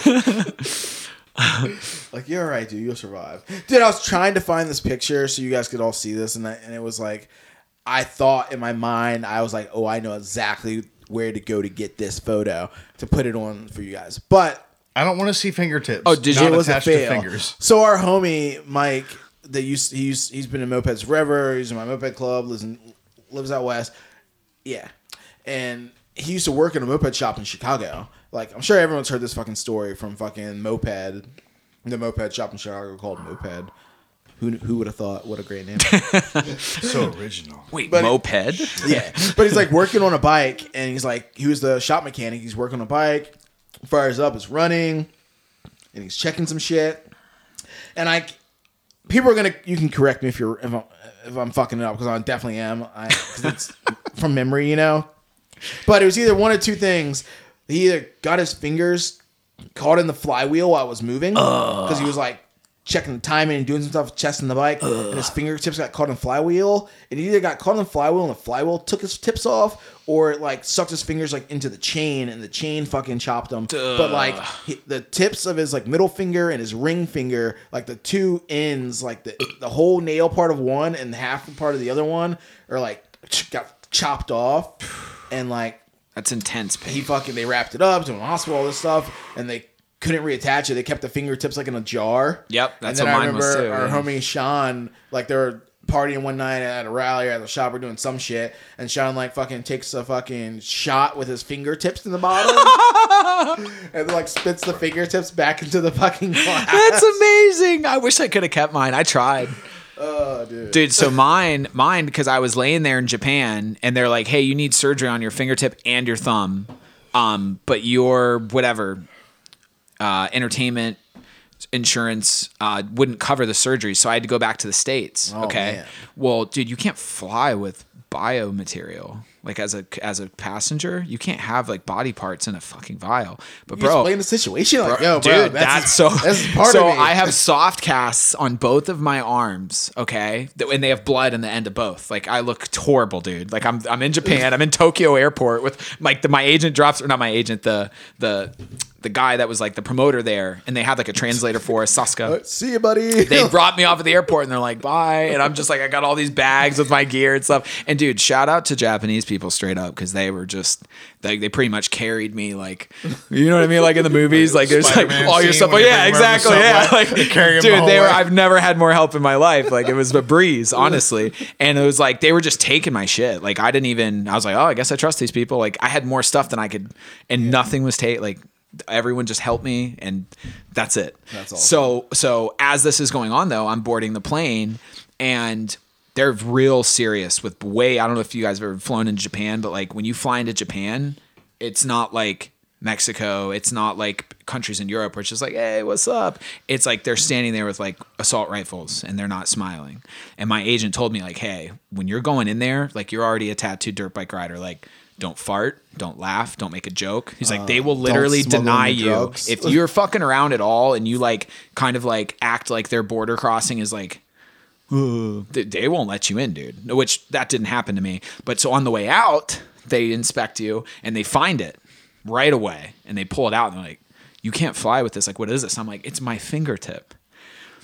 And like, they didn't know what to say, bro. So they like asked, whatever, their manager who asked their manager. And like, I end up talking to like 4 or 5 people at this Japanese airport. Okay. Japanese airlines. Put them in like cast, Yeah.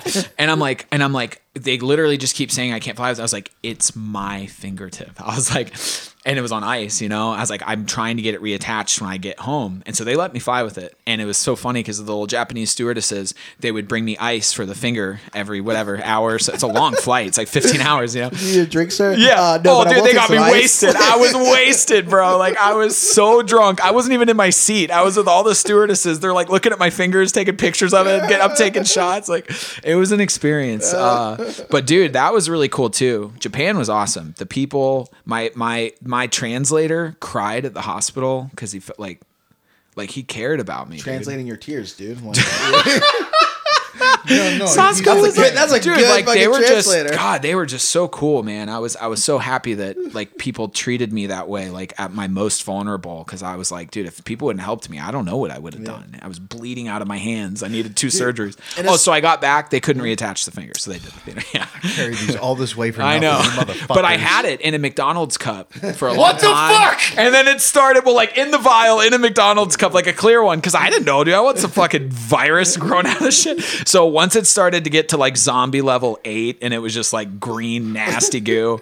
One day it just wasn't there. I don't know who got rid of it. I was pissed. I'm still not okay with it. I was like, I wanted to bronze that thing and wear it on a necklace. Put it in the freezer. Or Yeah. Because the whole fingernail was on it. It was very evident what it was. Yeah.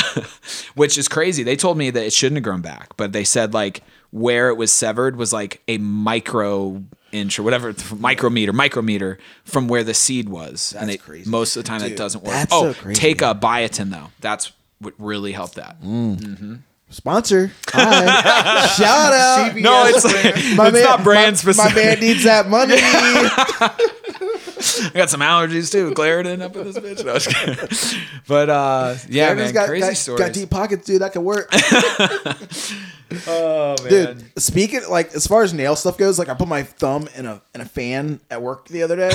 And why just, the fuck would you do that? It was an accident. I know, I'm joking. Yeah, it was an accident. Intrusive thoughts. He let him in. Thumb went in a fan, chopped my nail off, and cut it really short. And you know that feeling when your nails cut really short and it fucking hurts the it's touch. like super sensitive. Right. Imagine that being the fucking your whole fingernail. Fuck you, Like, bro. I I've want- already been sitting through this. I- No, I'm done. I was wondering, like, if the nail doesn't grow back at all, does it feel like shitty sensitive like that forever, or does it eventually get kind of calloused over? I think it would probably get calloused over eventually. So mine wasn't just the nail, so I don't really know, you know. But I've never had just the nail. But I have some friends that have like lost a whole toenail or something, and I think it was pretty sensitive. But I don't know from first hand. I got lucky. I literally lost my toenail, and it grew over the top. Now nothing is pink anymore. It's just all new nail, the whole length of the fucker. But man, that whole time that it wasn't there, I didn't like Don't wearing touch it. shoes. Can't put a shoe on. Like putting socks on probably felt. Sandals are daring too, because then you're just open. Good luck. Just free balling it. Living on the edge, Dudes, yeah. Some guys in my gym that go in there and lift with sandals, and I'm like, bro, you were just asking for your toe to be wrecked. Yeah. Those people are out there deadlifting barefoot. Yeah. Like, I feel more grounded. Yeah, If it's the 5-toed shoe thing though, that's legal. I have no conscience for you. You deserve what you got. You made this bed yourself. what was it called again? Foot gloves or something like that. Oh man, I don't. As far as like the business side of something like that, like so when you have a contract or a tour booked and it's scheduled and you get injured, is there like a back pay for injury, or are you just shit out of luck because like you didn't show up for your events? Totally depends on the event and the contract. Like with freestyle, it's freestyle. So like if you're a newer guy and you're going to do a fair and you crash in practice, do not expect to see no money. Like, you know what I mean? Yeah. But like at my level, I have a deposit. So I at least have that. You know what I mean?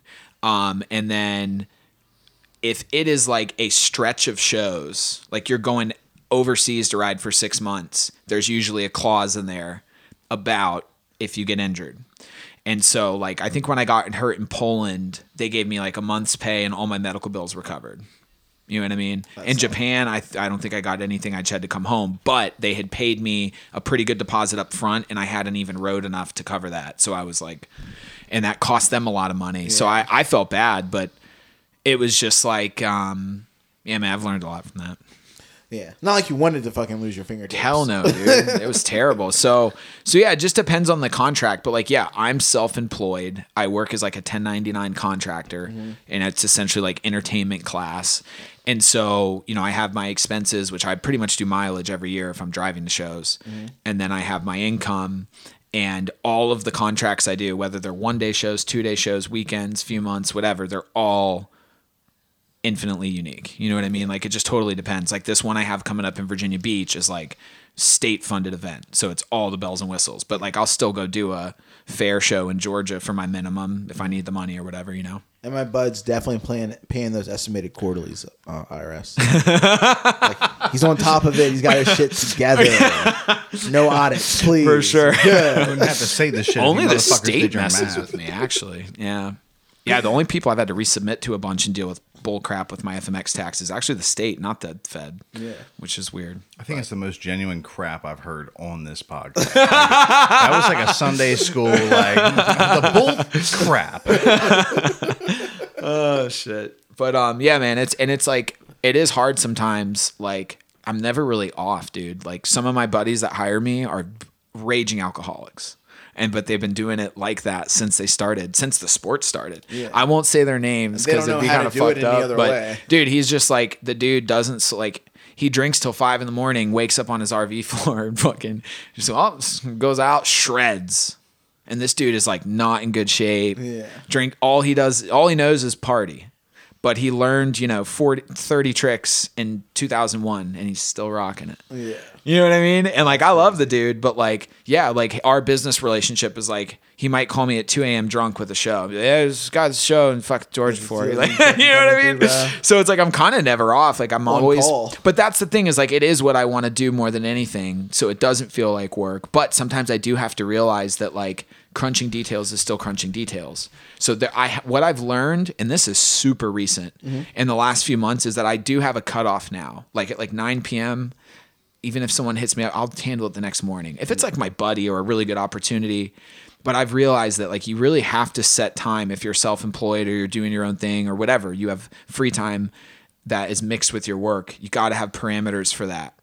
I'm very like, I struggle with moderation in every direction. Good things, bad things, everything. So like even when I have a productive day, I get like really deeply like associated with like the input output of like completing tasks or something, and it'll be 9, 10, 11 o'clock at night and I'm like still trying to like organize shit or like fold some laundry, and it's like whatever, it's like people be like, exactly, can you just chill? Or I'm like very checked out of that for long periods of time. But even the gym, dude, like I'll overdo the gym. Like I'm just like, I'm very like, we can tell I can push like really hard with stuff that's like good or bad for me or stuff, but I really lose track of like, I have to pull myself out constantly. Yeah.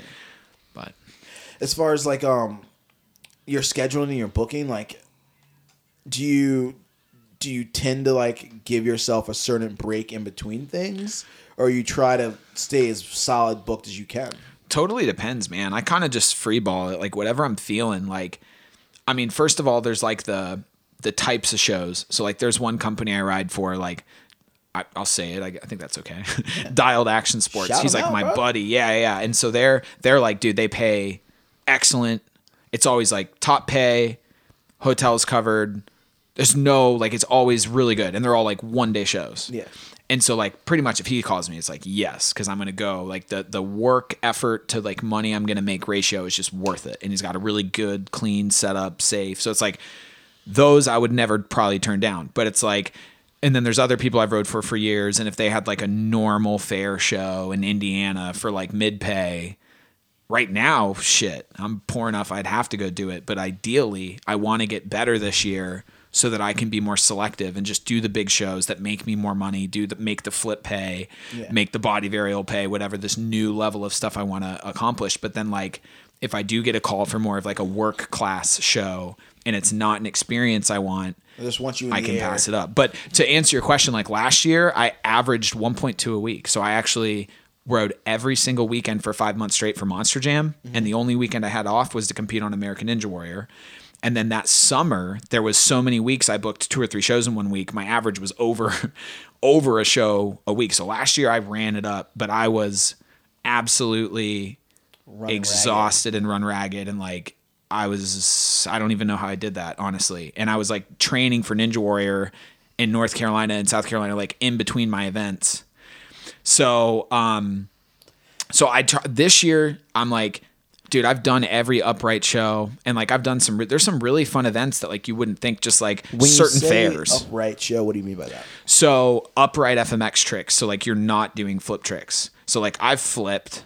I love flipping. I'm good at flipping. I've flipped to foam pits, landings, whatever. But like the money I've made up to this point is all upright. So I haven't even made flip pay yet. There's a pay bump when you're doing flips. 2.5 times. So I'll make substantially more money once I'm flipping. I'm probably still going to ride upright spots for 6 months or something. Like I'm not going to get hired on flip shows every weekend right away, but that's slowly transitioned to that. How do you feel? Sorry to cut you off. But No. Like, as far as because last year you said you were so booked out, you were doing so much, you were above your average. Right. Did you feel that was a hindrance to your progression? 100%. But I lived it up, dude. I had a great year. Like I traveled to so many cool places like I had never been to domestically too. Just like, I mean, I went to other countries last year, but just like, it's like fuck. Just America, live, bro. dude.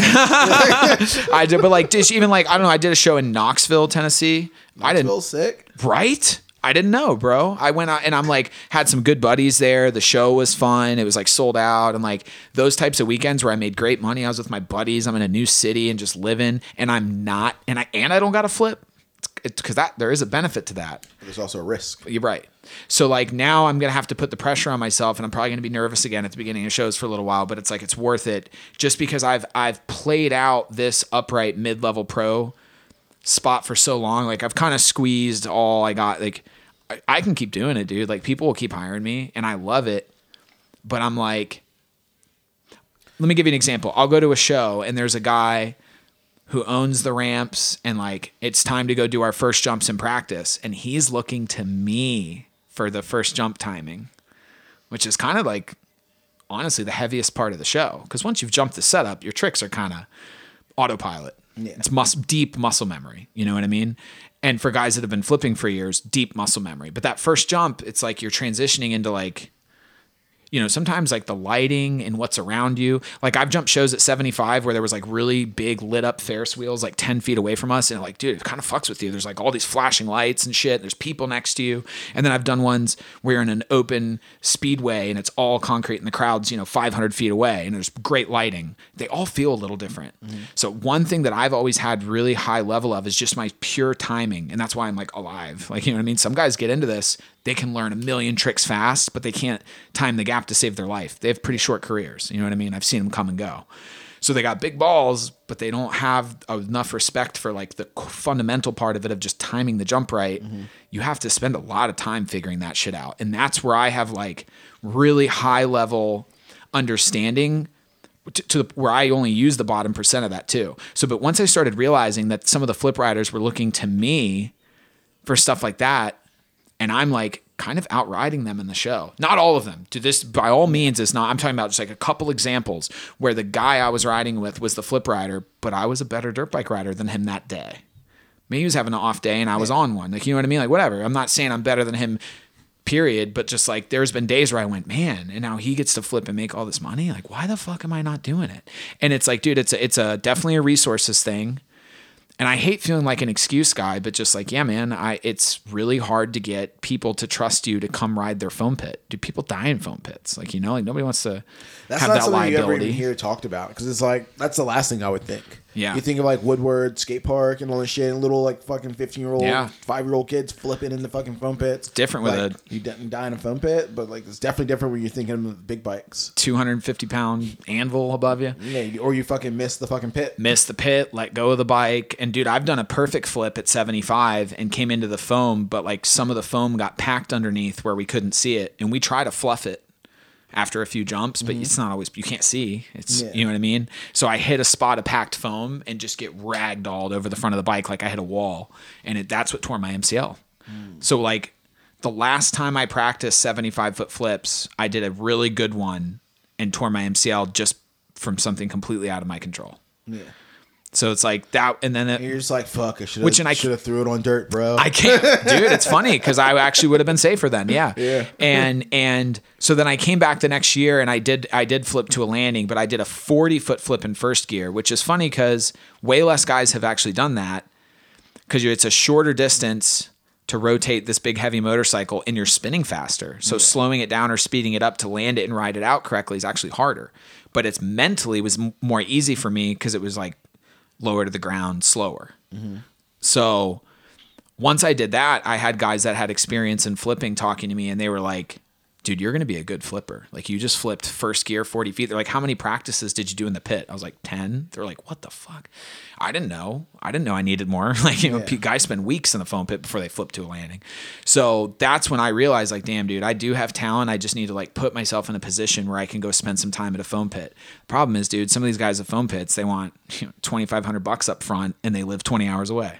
Yeah. It's $4,000 just for me to go get my first day of foam pit training in. Like, dude, I've been trying. I make decent money, but I'm also very irresponsible with my money. So I don't save a lot of money. Kind of get a hell yeah, brother. Yeah. Hell yeah. We're like, all right, guys, Benadryl, hit my boy up. Like what other sponsors we got? Oh shit. Dude. But as far as like because you said earlier you were talking about skydiving and like that being like one of your like fixes. It's like I know like hearing people talk about skydiving makes me think like skydiving, the squirrel suits and all that shit. Yeah. And how like all the founders and that shit all died. So it's like when you think about early motocross and FX side of it, like what's the average of people who have like lost their lives doing something this dangerous?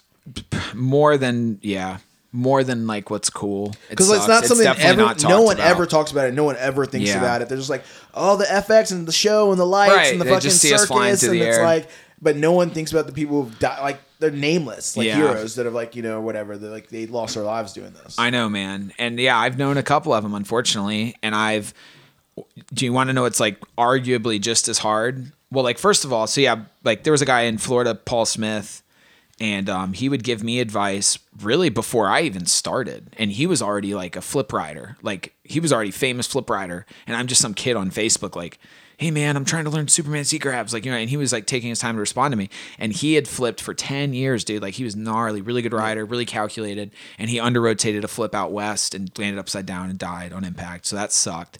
And then like I've known, of course, other riders to die. I've also known other riders to die from non-FMX things, unfortunately. Just get hit by a car drunk, stuff like that sucks. But so one of the hardest ones actually too is like one of my buddies that I was kind of a peer. Like we started around the same time. Mm-hmm.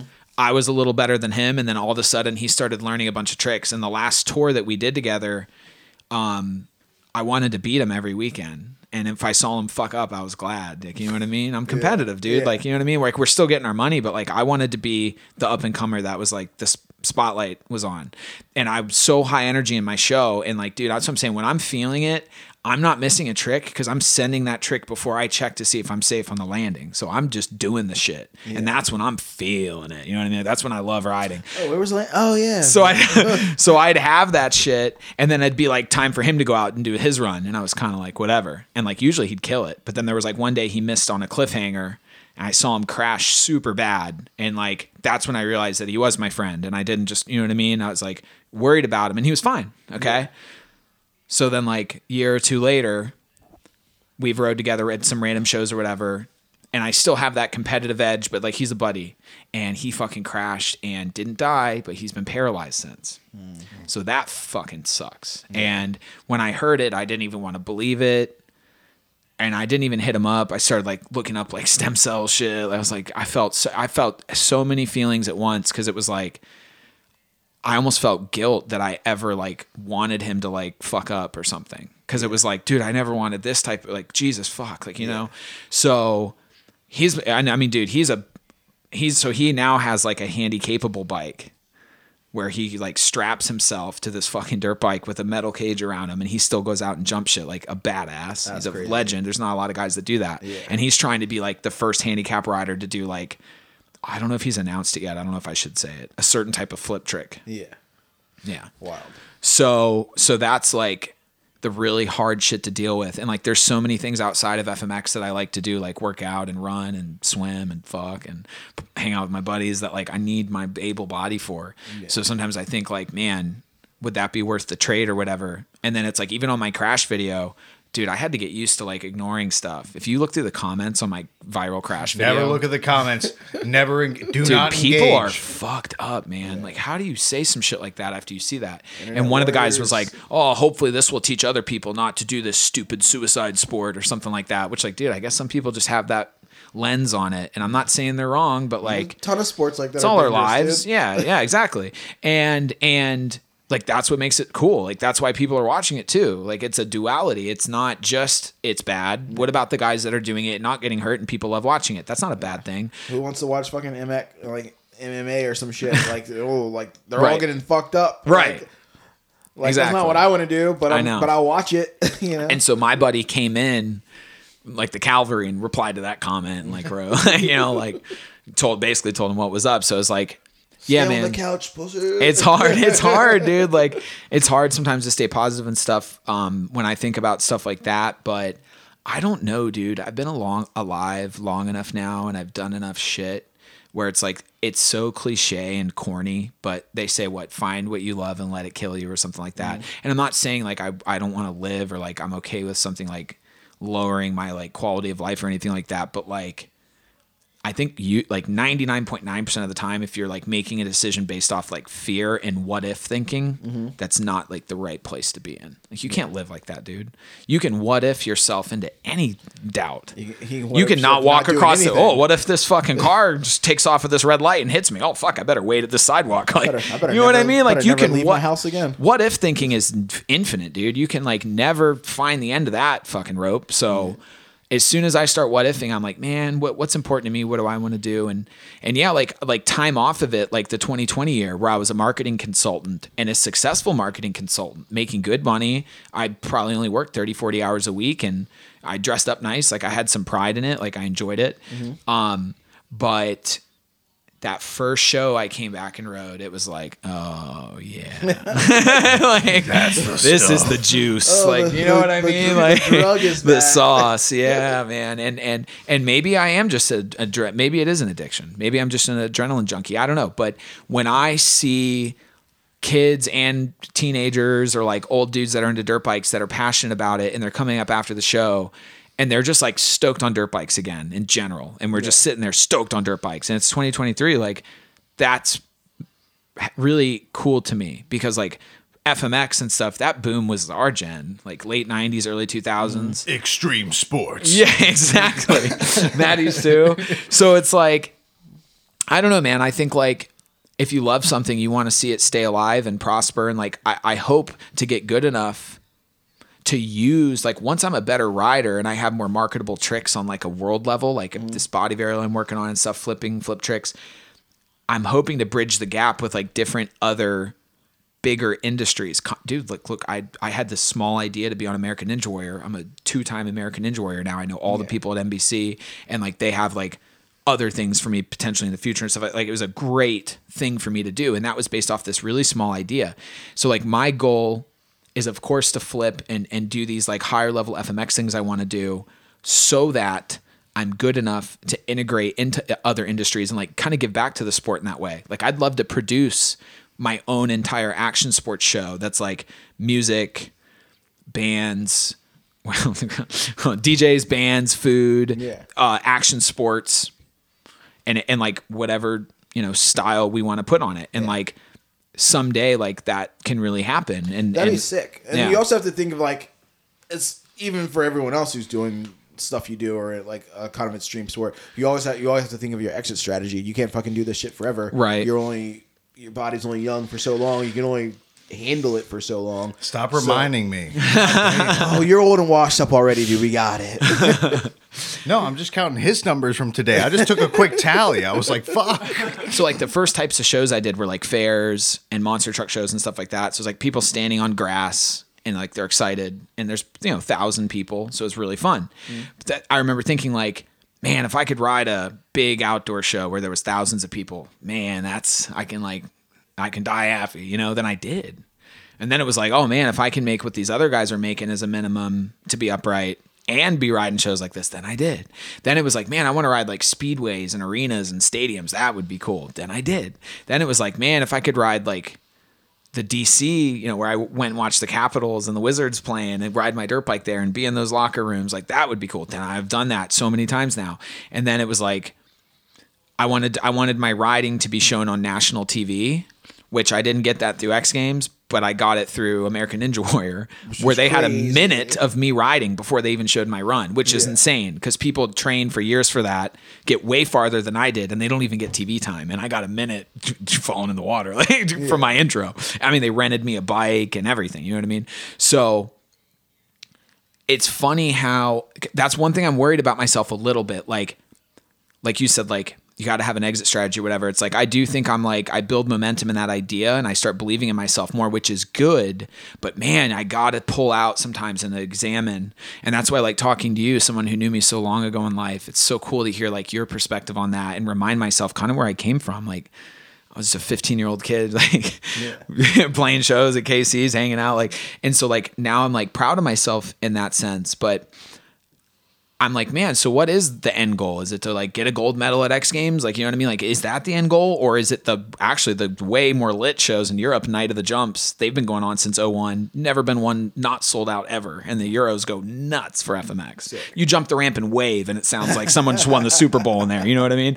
So I think more than anything is I'm like chasing like those particular unique vibes on those nights where like, I did like some new part of it and like riding Bristol Motor Speedway. Have you ever heard of Dude Perfect? They're like the most popular YouTube channel ever. They hired us to come ride FMX at their thing. I got to hang out with those guys. They're playing like soccer with football goalposts and in side-by-sides. That was part of the show. Then they had like a demolition derby. It was like nuts. Okay, then we jumped. That was 35,000 people. Dude, 35,000 people that are there for Dude Perfect and whatever, all the stuff going on there, FMX. And then we went out and did like a 10 jump banger, dude, like nice and short and just like, God, every jump, every trick was just, you feel it and then you land it and it's like you're existing in the arena. Like, I don't think a lot of people get to really feel like genuine fear and terror, and then you do it anyways, but then there's an arena of people. Like, that's like some old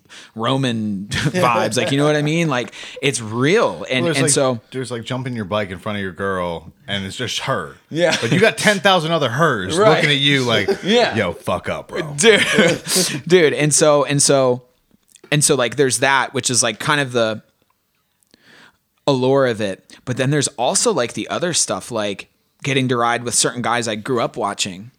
And so like somebody asked me the other day, they were like, what's like the most adrenaline filled you've like ever felt in a show? And I was like, man, that's a really good question. And it was from like a girl who knew nothing about anything like that. She's like an artsy girl in Richmond, And I'm like, man, that's a pretty intuitive question. And I thought about it, and it's like not the crashes, not even the 30, 40, 50,000 people shows I've ridden for. It was going to Canada, my first time to do a freestyle motocross show.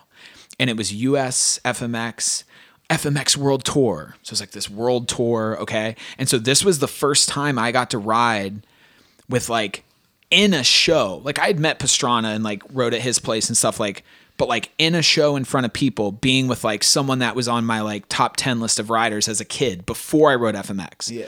That hits different, bro. That's like opening for whatever. You loved Seosin your whole life, and now you're opening for him. Like, you're losing your mind. Where like the 20 people you came with don't know who Seosin is, but like, or whatever, hopefully not. Losers. I was kidding. But so it's like, that's where I was at. And so I'm driving to the show in Canada. I know the caliber of riders that they're having at this event. Okay. And so I'm reading through it. And one of the names on this list is Brody Wilson. I don't know if you guys have heard of Brody Wilson, but he's been at the top of the game for 10, 15 years. All right. And he's like, I've always kind of identified with him a little bit. I think because I really like his style. He's more on like kind of the humble side, but he's one of the first videos I saw of him when I was a kid, before I ever hit a ramp, he was interviewed in an Acacia Strain t-shirt. So I was like, oh, I fucking like this guy. He's wearing an Acacia Strain shirt on some like, super big YouTube account. They're fucking about to go out on tour with Lamb of God. Yeah, I saw them last year. It was unreal, dude, at Canal Club. But so right that day, I was like, oh, this FMX guy's into the same music I am. Okay.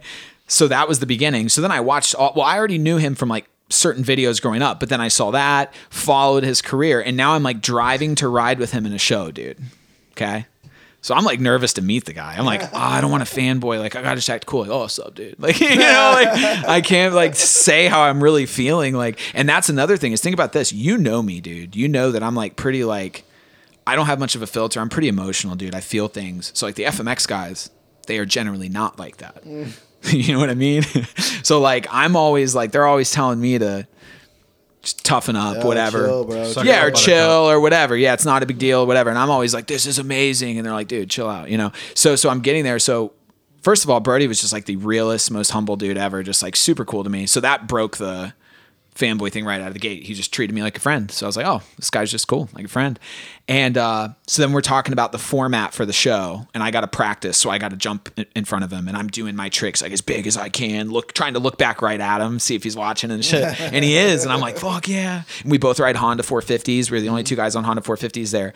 And, it's metal to metal, 75 feet, polished concrete in an arena. And it was the Budweiser Gardens in London, Ontario.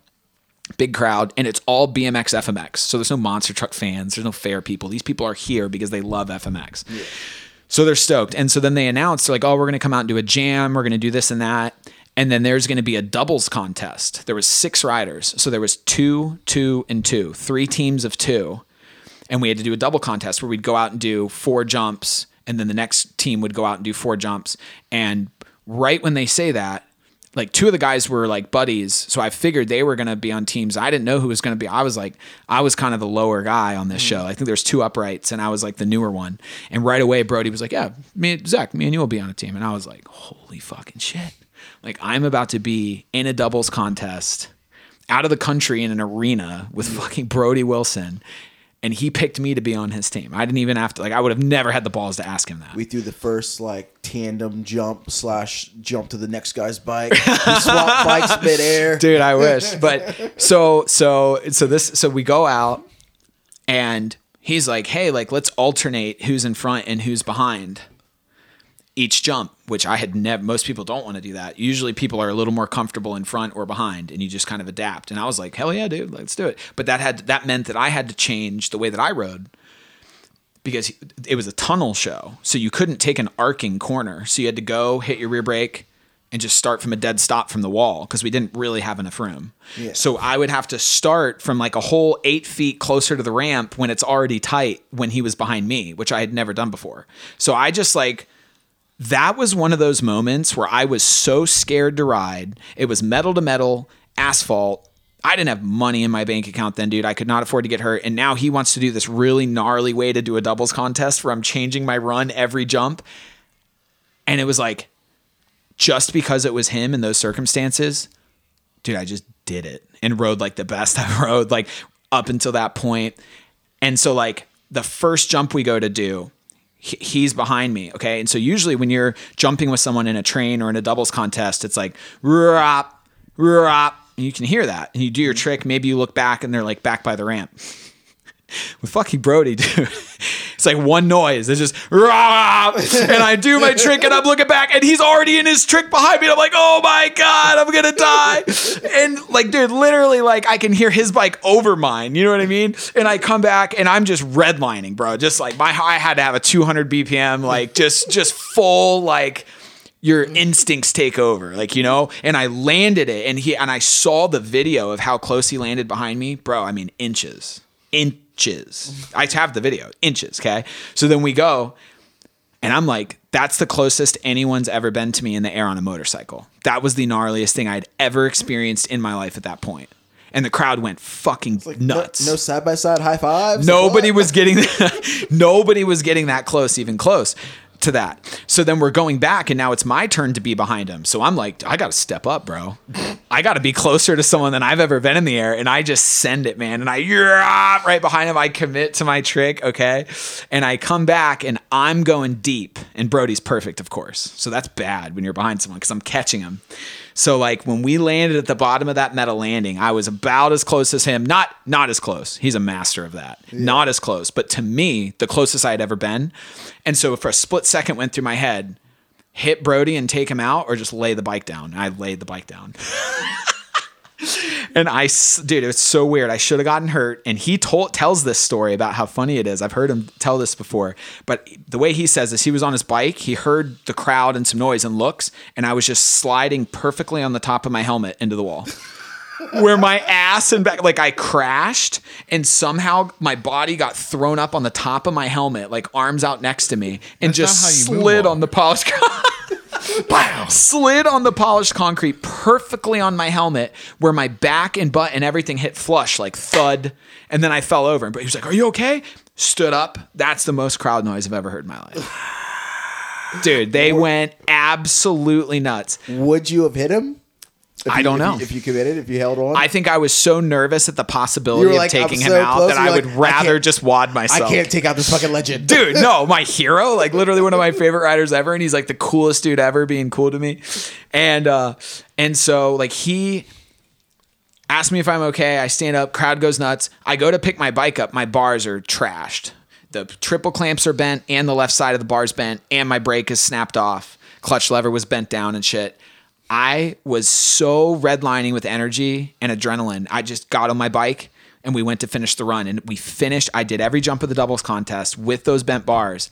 And you could not pay me 10 grand to go jump with handlebars like that, especially to metal, because you do your trick. You can figure out where straight is going into it because you have a couple seconds to figure it out. Okay. Yeah. But then you do your trick. When you come back from the trick, your muscle memory is land with straight bars. So every time I landed, it was like, skirt.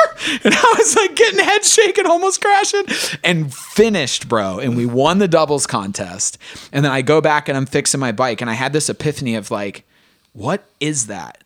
Like, why was I able to do things I have never done in my entire life, ever, even close, never jumped that close to someone, never won a doubles contest, never rode that good, and would never jump a ramp, especially to metal with handlebars bent like that. And it was because I was riding with Brody, dude. So what is that? I think we call it a pissing contest. No, but seriously, I'm going to say that shit out of your story, like flat out. No, that's that adrenaline. That's years of learned stuff. That's stuff you had bottled in you. Using your brain at full percent in that moment. That's all that is. And like, what made me like be able to use that 100%? So it's like that steel sharpening the steel history thing. So it's like, so we as humans, when we like witness something growing up and then you like revisit it and it means something to you, like you just have superpowers then, I guess. Like that was the epiphany I had from that. And I was like, wow, man. And what's crazy is I haven't really gotten to ride with a ton of that type of top level rider since, but anytime I do, it's kind of the same thing. I kind of just rise to the occasion and make it happen. And that's why I'm really proud of myself and like happy with how I've been the last couple years, getting better, learning new tricks, not doubting myself. But that's where I'm like, that's in me somewhere. I just don't totally know how to tap into it until it's like a organic situation like that. And then it's like, I don't even think about it. Well, maybe that comes down to like having to surround yourself with more people that are on that level. Dude, you are as spot on gets. And that's the thing is I live here in Virginia. Because you do so much by yourself. Even from what we've talked in this conversation, you do so much solo training, this, like having to, you're not surrounded by the resources that some other people have. Right. Like maybe they're on that level because that's what they're riding with every day. They can't help but get better. It's just true. They get better by mistake. Yeah. They're not even trying. Damn. Helix on mountain bike trails. Yep. Well done, brother. So I yeah, had to turn you up. dude, you're very spot on with that because that's exactly what I've been like seeking out lately is just trying to find higher level guys to train with, and I've realized that like that is what I need for sure. It's time for you guys to move to Virginia. I don't know why you guys are sleeping on us. Just try and keep up with these moped kids in this normal traffic. These little skinny pooks. I'm trying to come have some fun again, dude. That night was a blast, dude. Dude, we'll take you on one of those trail ride days, dude. We fucking Please. shit it up, dude. I'd love it, man. Just give me like a 2-day warning. I think I can do it. Dude, so I know you kind of touched on this Ninja Warrior thing. I remember like printing the shirts for you like a while back when you did that. But how did you get on Ninja Warrior? Dude, So that's such like a it's like one of those like iconic yet like cheesy shows. Like Yeah. you know, like it is, for you sure. watch it, everyone's stoked on it when they see it, like Ninja Warrior, and you watch it. But no one's like feels like no one's really going out of their way to be like, oh, I gotta see next week. I didn't know we could get more niche than moped podcasts, but here we are. It is niche, dude. And that's the thing is it really did start out as like it was just like a reality show. And like if you watch those first seasons, dude, I could have fucking ran through those courses. I would have killed it in those first seasons. And then like people kind of caught on to it and like enjoyed purposefully going out to like just do body obstacles like that, but like on a higher level, not just like the Spartan obstacles or like, oh, climb this. It's like technical things that you have to kind of like have some gymnast traits to accomplish. And so anyways, I mean, I just watched the show as a kid growing up. I loved it. I thought it was so cool. I loved seeing like the different people from different backgrounds and you'd be like, oh, this guy's a doctor. He's going to eat shit. And then he'd like kill it, you know, and then there'd be like a whatever, someone that you'd think would do good and they'd fall. And I just thought it was interesting. So, 2019, I was riding my shows, 2020, all my shows got canceled for reasons we all know about. And I was bored, dude. I was like, all right, I got to get a real job. All my shows are canceled. So I was working as a marketing consultant among many things. I sold cars and trucks that year. I was a marketing consultant the longest, and I sold like home improvements. None of them treated me well. None of them paid me what they agreed to pay me commission wise. They all had excuses. And it was like, I made good money at all of them. But once someone like doesn't do what they say, I don't think it's worth my time investing it anymore. So anyways, I'm sitting around bored as hell, dude. And it's like, I'm working out, I'm running, whatever. My gym was closed at my apartment, but they had the outdoor stuff in Shaco up in Jefferson Hill Park. So I was working out up there with like 100 people. And I was like, man, I need like a physical challenge to just like occupy myself. You know what I mean? And I was at my marketing consultant job going through some emails and I was fucking off and I got on Facebook. And I was just scrolling through Facebook at work, bored. And I come across a kid I went to high school with, and he had shared a link where he had applied to be on American Ninja Warrior. And I'm like, what?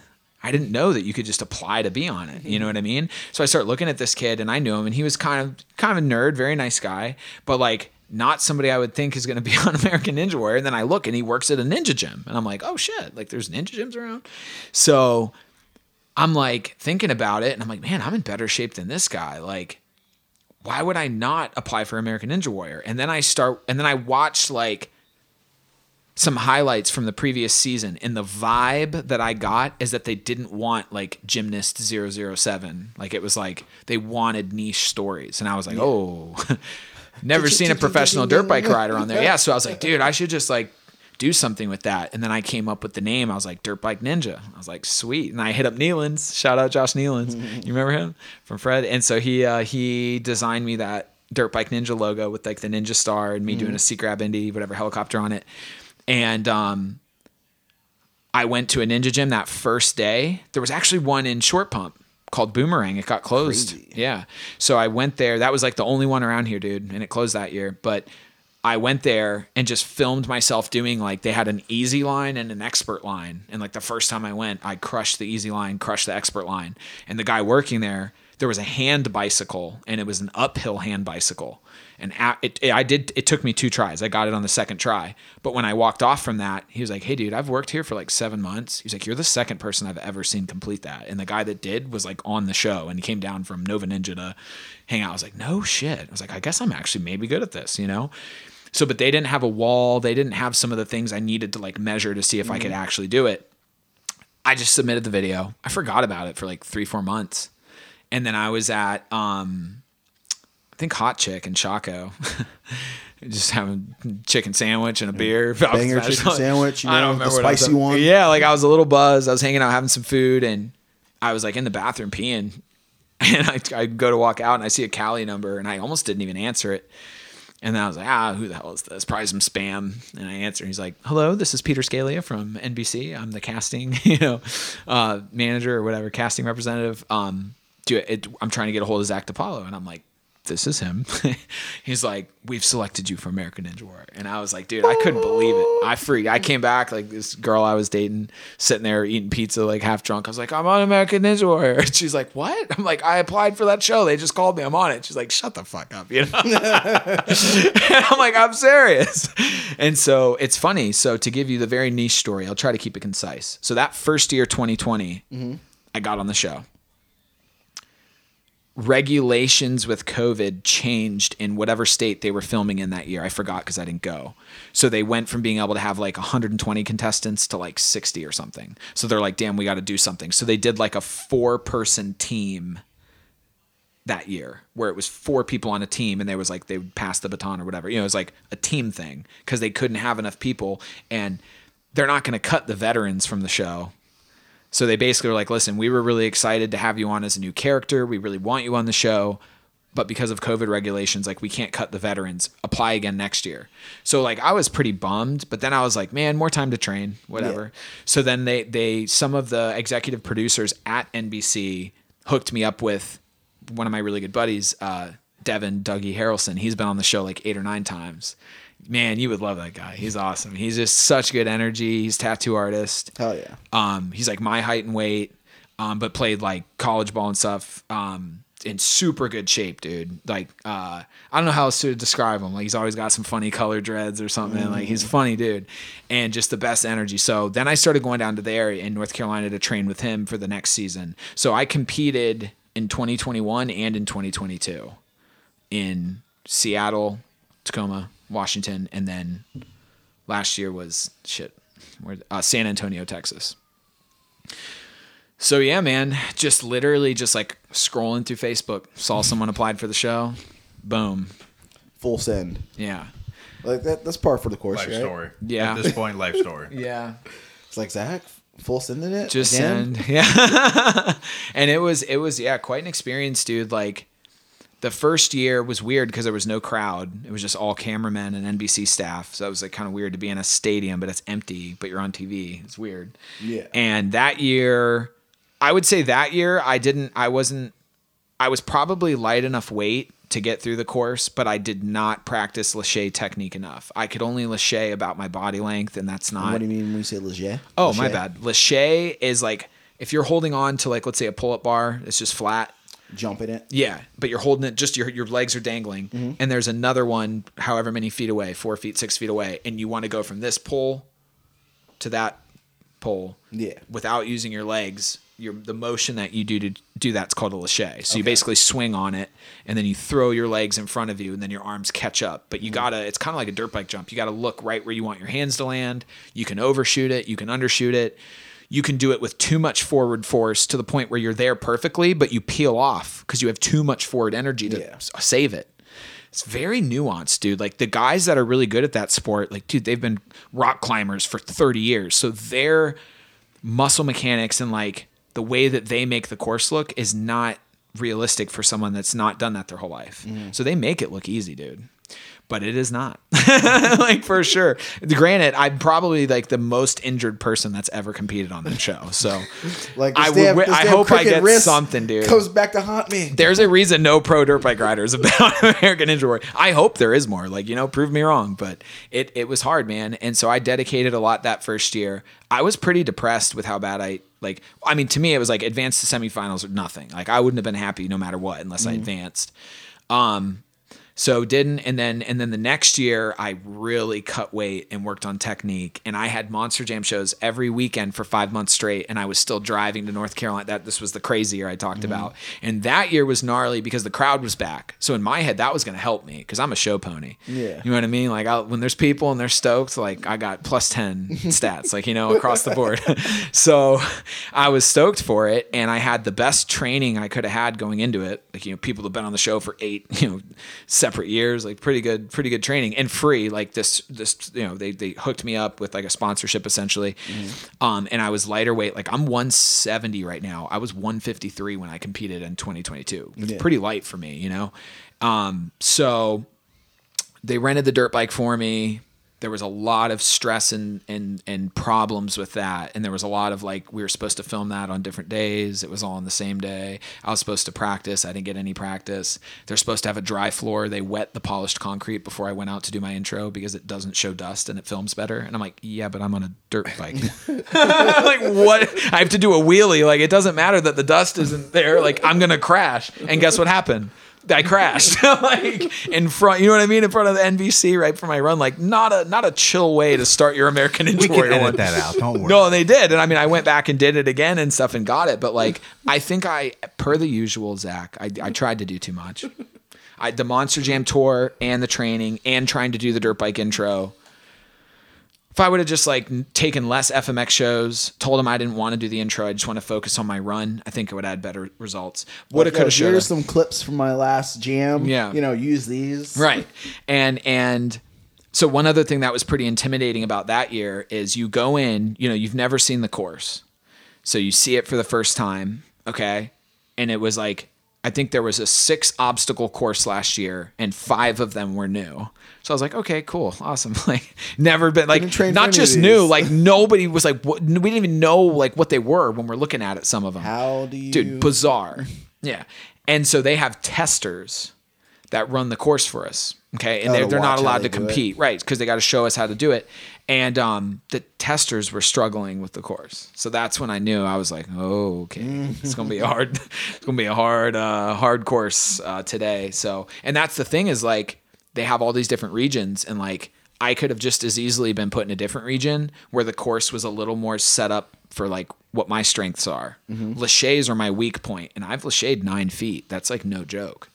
That's like some gymnast shit, but it took me lots of training and ripping my hands to get it. But like just pure send it stuff, like balance obstacles you run across, and then just climbing. How long can I hold myself up with my hands? Those I'm good at. But the technical gymnast timing things, like, dude, it's gnarly. And then so last year, the thing I failed on was called the roller coaster. So it was like a lachet bar on wheels, and it goes down 1, and then you leave that bar there. There's a stopper, and you go to the middle one. But then once you catch the middle one, you have to take that axle and wheel to the 3rd part of the roller coaster. So I was like, you're not going to not make it. You got this. But I had never done it. It was the first gap I jumped across with too much forward momentum. And the second bar was a little lighter than I thought it was going to be. And so instead of like rolling down the second hill, I like bottomed out. Like I fell down the hill. So when I went to make that hop to the 3rd roller coaster track, I was, dude, I paused it on my edit. Are you trying to look for it? It's kind of a long edit, but it's right here. It's this video. See, that's it. That's the second going into the 3rd. So I landed, so this is a recap video though. So there's going to be like quite a lot on that, but yeah, that's like the intro and stuff. This was kind of for my whole year, but yeah, man. So basically I was about a 1/4 inch short. When you pause the video, it looks like I put the wheels and axle exactly where it starts, but it just must have been like a 1/4 inch short because it didn't roll. It stopped and I got clotheslined off the back. Son of a bitch. I know. So I was like, dude, I was like in a bad place after that for a little because I had lost so much like money and spent so much time traveling to train that was just like, that wasn't an option in my head. I thought I was so set on like just getting up the wall. And I'm like, dude, once it gets to semifinals, finals, there's not a chance in hell I'm beating the 18-year-old rock climber whose dad was on the show 10 times. Like, you know, like that. There's not a chance. It's not going to happen. Like, you know, so my Super Bowl for Ninja was just to get up the wall at a regional and get the buzzer and advance to semifinal. And then whatever happened after that was a bonus. I haven't gotten it yet, but you still got some more time. That was that 9-foot Lachey. Yeah, man. So I don't know, dude, just a different challenge. It forced me to stay in good shape. It forced me to like really control my like food intake stuff. And I don't know, man, I don't regret it, but I don't like losing. So it's a tough subject to be continued. Yeah. To be continued, I suppose. So what's the future, dude? What do you got planned next? So I guess like to kind of coincide with a lot of the stuff that we talked about with FMX and where I'm at, that's what I wanted to do different this year, 2023. I'm really weird and cryptic with like numbers. And for some reason, like the 23 number always kind of stuck out in my head. Like I think the worst year of my life, I was 23 years old. My mom's favorite number is 23. And a couple years ago, I was like just kind of looking at my trajectory and I was like, I bet I'm going to be doing some pretty cool shit in 2023. And then like last year, I would say 2021 was like, wow, that was the best year of my life. I couldn't get any better. And then 2022 definitely was like that even more. So like coming into this year, I was like, man, do I just do like arena shows every weekend and speed shows and go kind of back to what I've done the last 2 years? Because I feel like 2021 and 2022, I did learn new upright tricks. I made the most money I've ever made riding dirt bikes. I like lived it up, dude. Never didn't go out to eat or whatever, which, I mean, I'm stupid. I didn't save any money, but I had fun, bro. Like I had the best 2 years. But like, dude, in my head, like from some of the places I've been in life, it's like, dude, a year on the road having fun on my dirt bike, I don't really care what happens after that, bro. Like life is like not so great sometimes. Like I'm taking that and running with it. Like that is the thing. So after might call it straight from the heart, I call it straight from the trailer park. Yeah, exactly. So after those 2 years, after those 2 years, I was kind of like very aware that like, man, I've kind of been doing the same stuff for a long time. And now I've done like, what's next? Well, I guess I could tour in South America, but like I've done Mexico, Canada, Europe, Japan, everywhere in the US. I've rode every like speedway, arena, stadium, fairground, grandstands on the East Coast and Midwest area. It's like, there's still, of course, places out West and stuff I haven't rode because that's kind of a different group of riders, but still free ride spots I want to go to. But as far as like the show end of it itself, I'm like, dude, if I could be more selective about what shows I take and be flipping at them, making more money, my quality of life will go up a lot. I don't have to drive every weekend, right? And I can focus more on like, I don't know, other stuff I want to do, music and stuff. I want more time. So I was like, how do I do that? Well, I have to learn flips. So I'm like, for years, dude, I've been waiting for this perfect opportunity for like someone to invite me to a foam pit or their square bag or like time to flip. And like, dude, with something like that, it's like you either get pissed and like force it to happen or not. I'm sure that's not the experience for everybody. The guy that grew up next to whatever Pastrana or Twitch, like, yeah, he probably got access to the pit pretty easily. But like for me, dude, it is like really hard. So I knew how hard it was to get into it. So I ride FMX shows as a rider, but I also do have a business booking shows. So like in 13 and 14, I probably booked like 7 or 8 shows. I did like Fredericksburg Fairgrounds, like, I don't know, a bar in Maryland, like just random shit, you know? And then once I started riding a lot in Europe and then like 21, 22, I was so busy being hired as a rider that I didn't really want to deal with that because you make a little extra money for producing it, but not enough to deal with the stress sometimes. So I only did a couple of my own shows in 21 and 22. Well, I get some message from someone in like kind of broken English talking about a show in Virginia Beach. And what's funny is that's the same way my Europe contract started. A guy messaged me from Poland in broken English about coming to ride there. I go ride there for 2 years. It was some of the best times of my life just because I responded to a DM, you know what I mean? That I just as easily could have ignored. And he had already messaged guys that blew him off because his English wasn't good. So it's like, you have to be like, gotta see things through. I was like, I'll hear this guy out. We share a passion. Like, sure, man, what's up? And that, but I mean, I didn't trust him. He paid me, my first like month up front and paid for my flight. So I knew if I landed and it was bullshit, I could afford a flight home and still make money. Yeah. So I protected myself. But then when I got there, it was what he says. So I stayed there.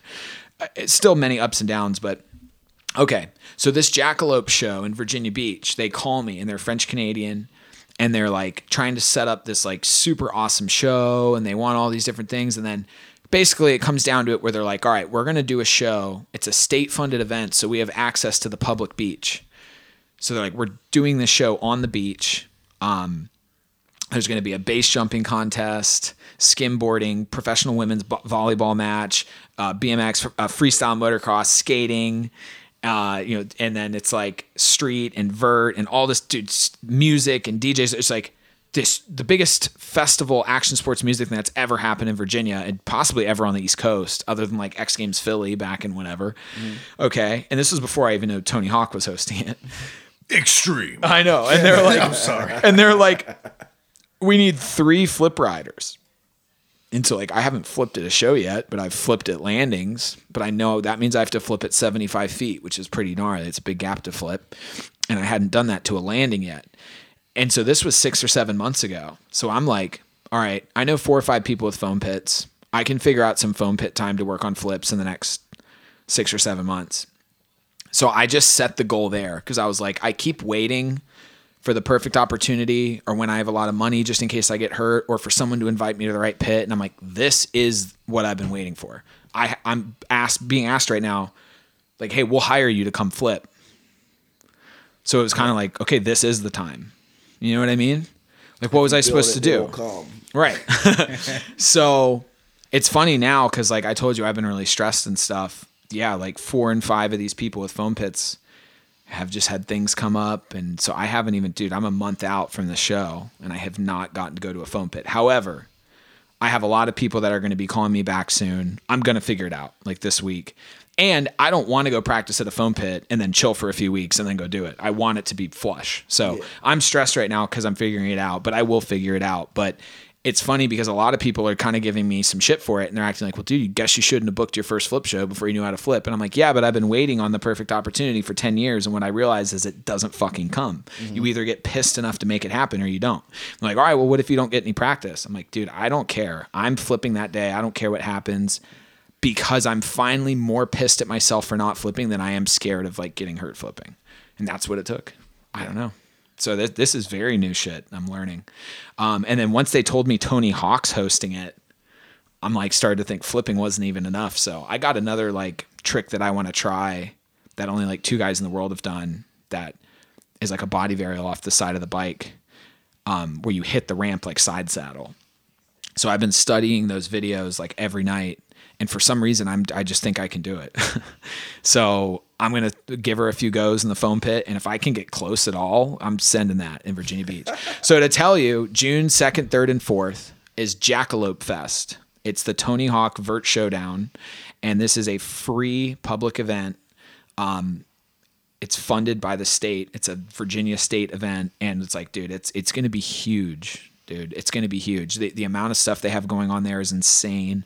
And so that'll be the biggest show I've ever rode, not just for like, I mean, they're expecting, yeah, dude, like 100,000 people. Like, it's gonna be nuts crowd wise, but also I've rode Virginia Beach before when it was sold out and I was midair and every hotel balcony was full of people and the boardwalk and the bleachers and the beach. And it was just magic. Like, let's go. Magic, Who's trying to get that hotel with the beach view? Yes. So that will be my first flip show. And if things go well, I really want to try that body varial, like whenever the weather's best, maybe Friday or Saturday. I probably won't do that at every show. It's just a little high risk, but I'm at the point where I'm like, man, I've been doing this so long and I've played the safe card over and over and over and over. I'm the safe, consistent guy, but I'm also the showman, but I'm this and that. I'm like, dude, if I just shake shit up and then it's like, boom, Zach's flipping and doing a body varial at the Tony Hawk show, that's only going to be really great for my career. Yeah. So I like have to. What the fuck else would I do? Eat it and go and go there. But wait. But go down as the guy who fucking sent it, dude. Right? It's 2023 where we are doing it for Dale, dude. Like, yeah, like he ate it, but that motherfucker sent it, boy. I'm going for it. You see him? He stood up afterwards, dude. What was his name again? Zach. That's fucking right. His name was.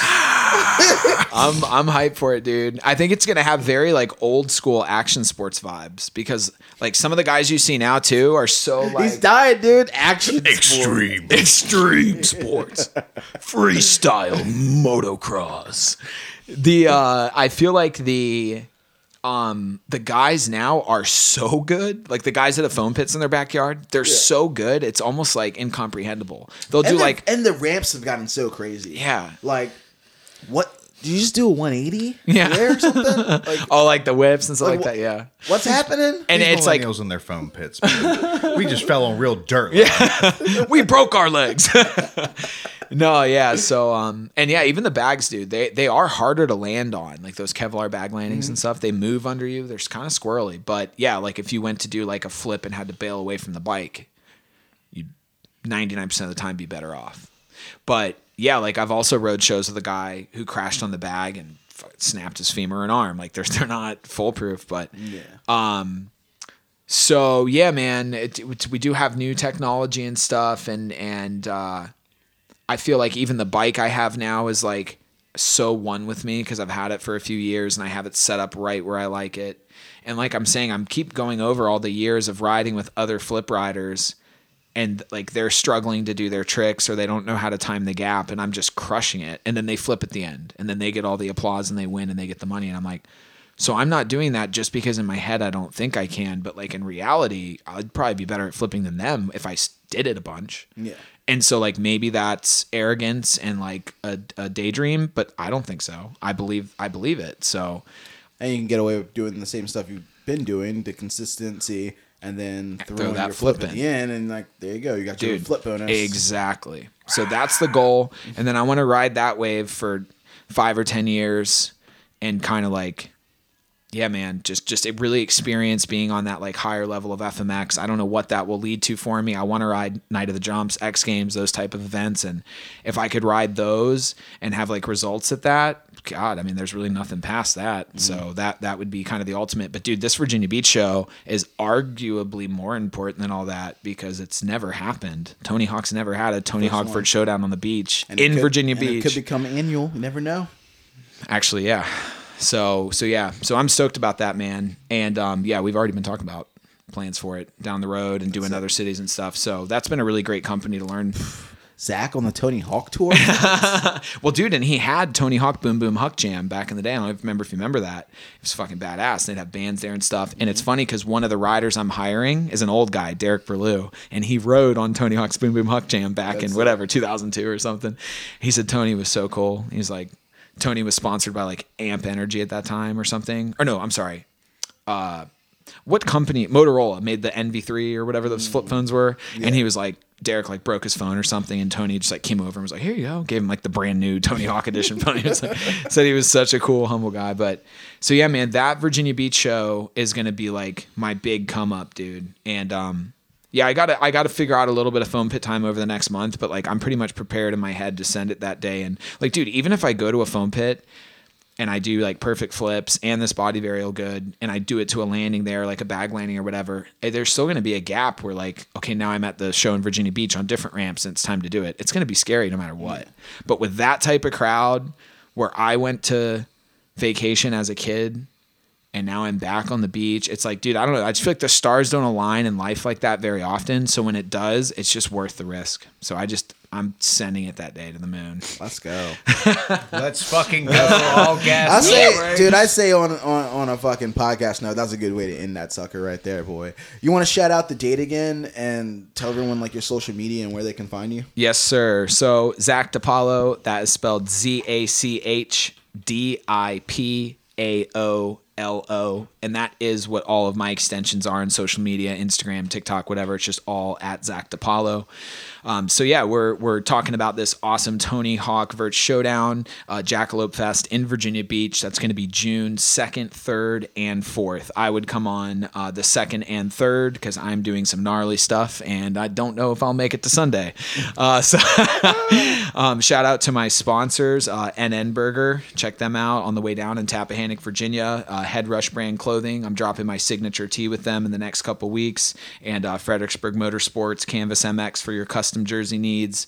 And yeah, man, really stoked for this event. So much going on there. Dude, they have a base jumping contest. Like, what else could you not want to, you know what I mean? Like, it's amazing. Thanks for having me on, brother. Zach, if you check out Zach's Instagram too, I'll put the link in the bio when I post the show. But it's also, so check it out. I'll post it on Instagram or whatever the fuck. But it also has like a link in his bio to the festival, and just like the fucking promo video on the opening page of the festival makes it look sick. Like, Yes, sir. It's gonna be awesome. I'm down. I'm hitting this motherfucker. Be chill. Dude. That was a good one, dude. That's it, boys. Hell yeah. It's a long one. Thank you guys for fucking listening. Thanks for hanging out. Dude. Yo, next weekend is the Upjet rally. If you guys are not fucking blowing it, hit New York City for the fucking Upjet rally. I'm printing some swag. They got some sick fucking bandanas that are fucking popping off for the rally. They got some fucking, we donated some damn Upjet flip-flops. Maybe someone will win that in a raffle back. You never know, dude. Thanks for supporting the podcast. Thanks for listening. You guys want to buy something? We still got new hoodies and t-shirts and new swag that you can get from mopedmonday.com. And, dude, me and Maddie were both wearing the hoodie today, dude. Matching bros. So your little one decided to puke all over it, and you just wore vomit for like 15 minutes straight, but you couldn't really go anywhere, and I was afraid to touch the vomit. Yeah, I ain't doing the kids. I helped scare Maddie away from babies today. I appreciate that. It was well done. But yeah, dude, thank you guys for listening, y'all. dude. Fuck Big thanks to Zach for coming out and hanging out. Maddie for fucking being our comic relief. Loved it. Fuck your car. Ride a moped. So, what are your favorite moped sounds? Fuck your car. Ride a moped. I don't know, like touch a flower, was it moving? Like, nah, it feels pretty locked up. Sounds like you're fucked, dude. Oh boy. Womp womp womp. You fucking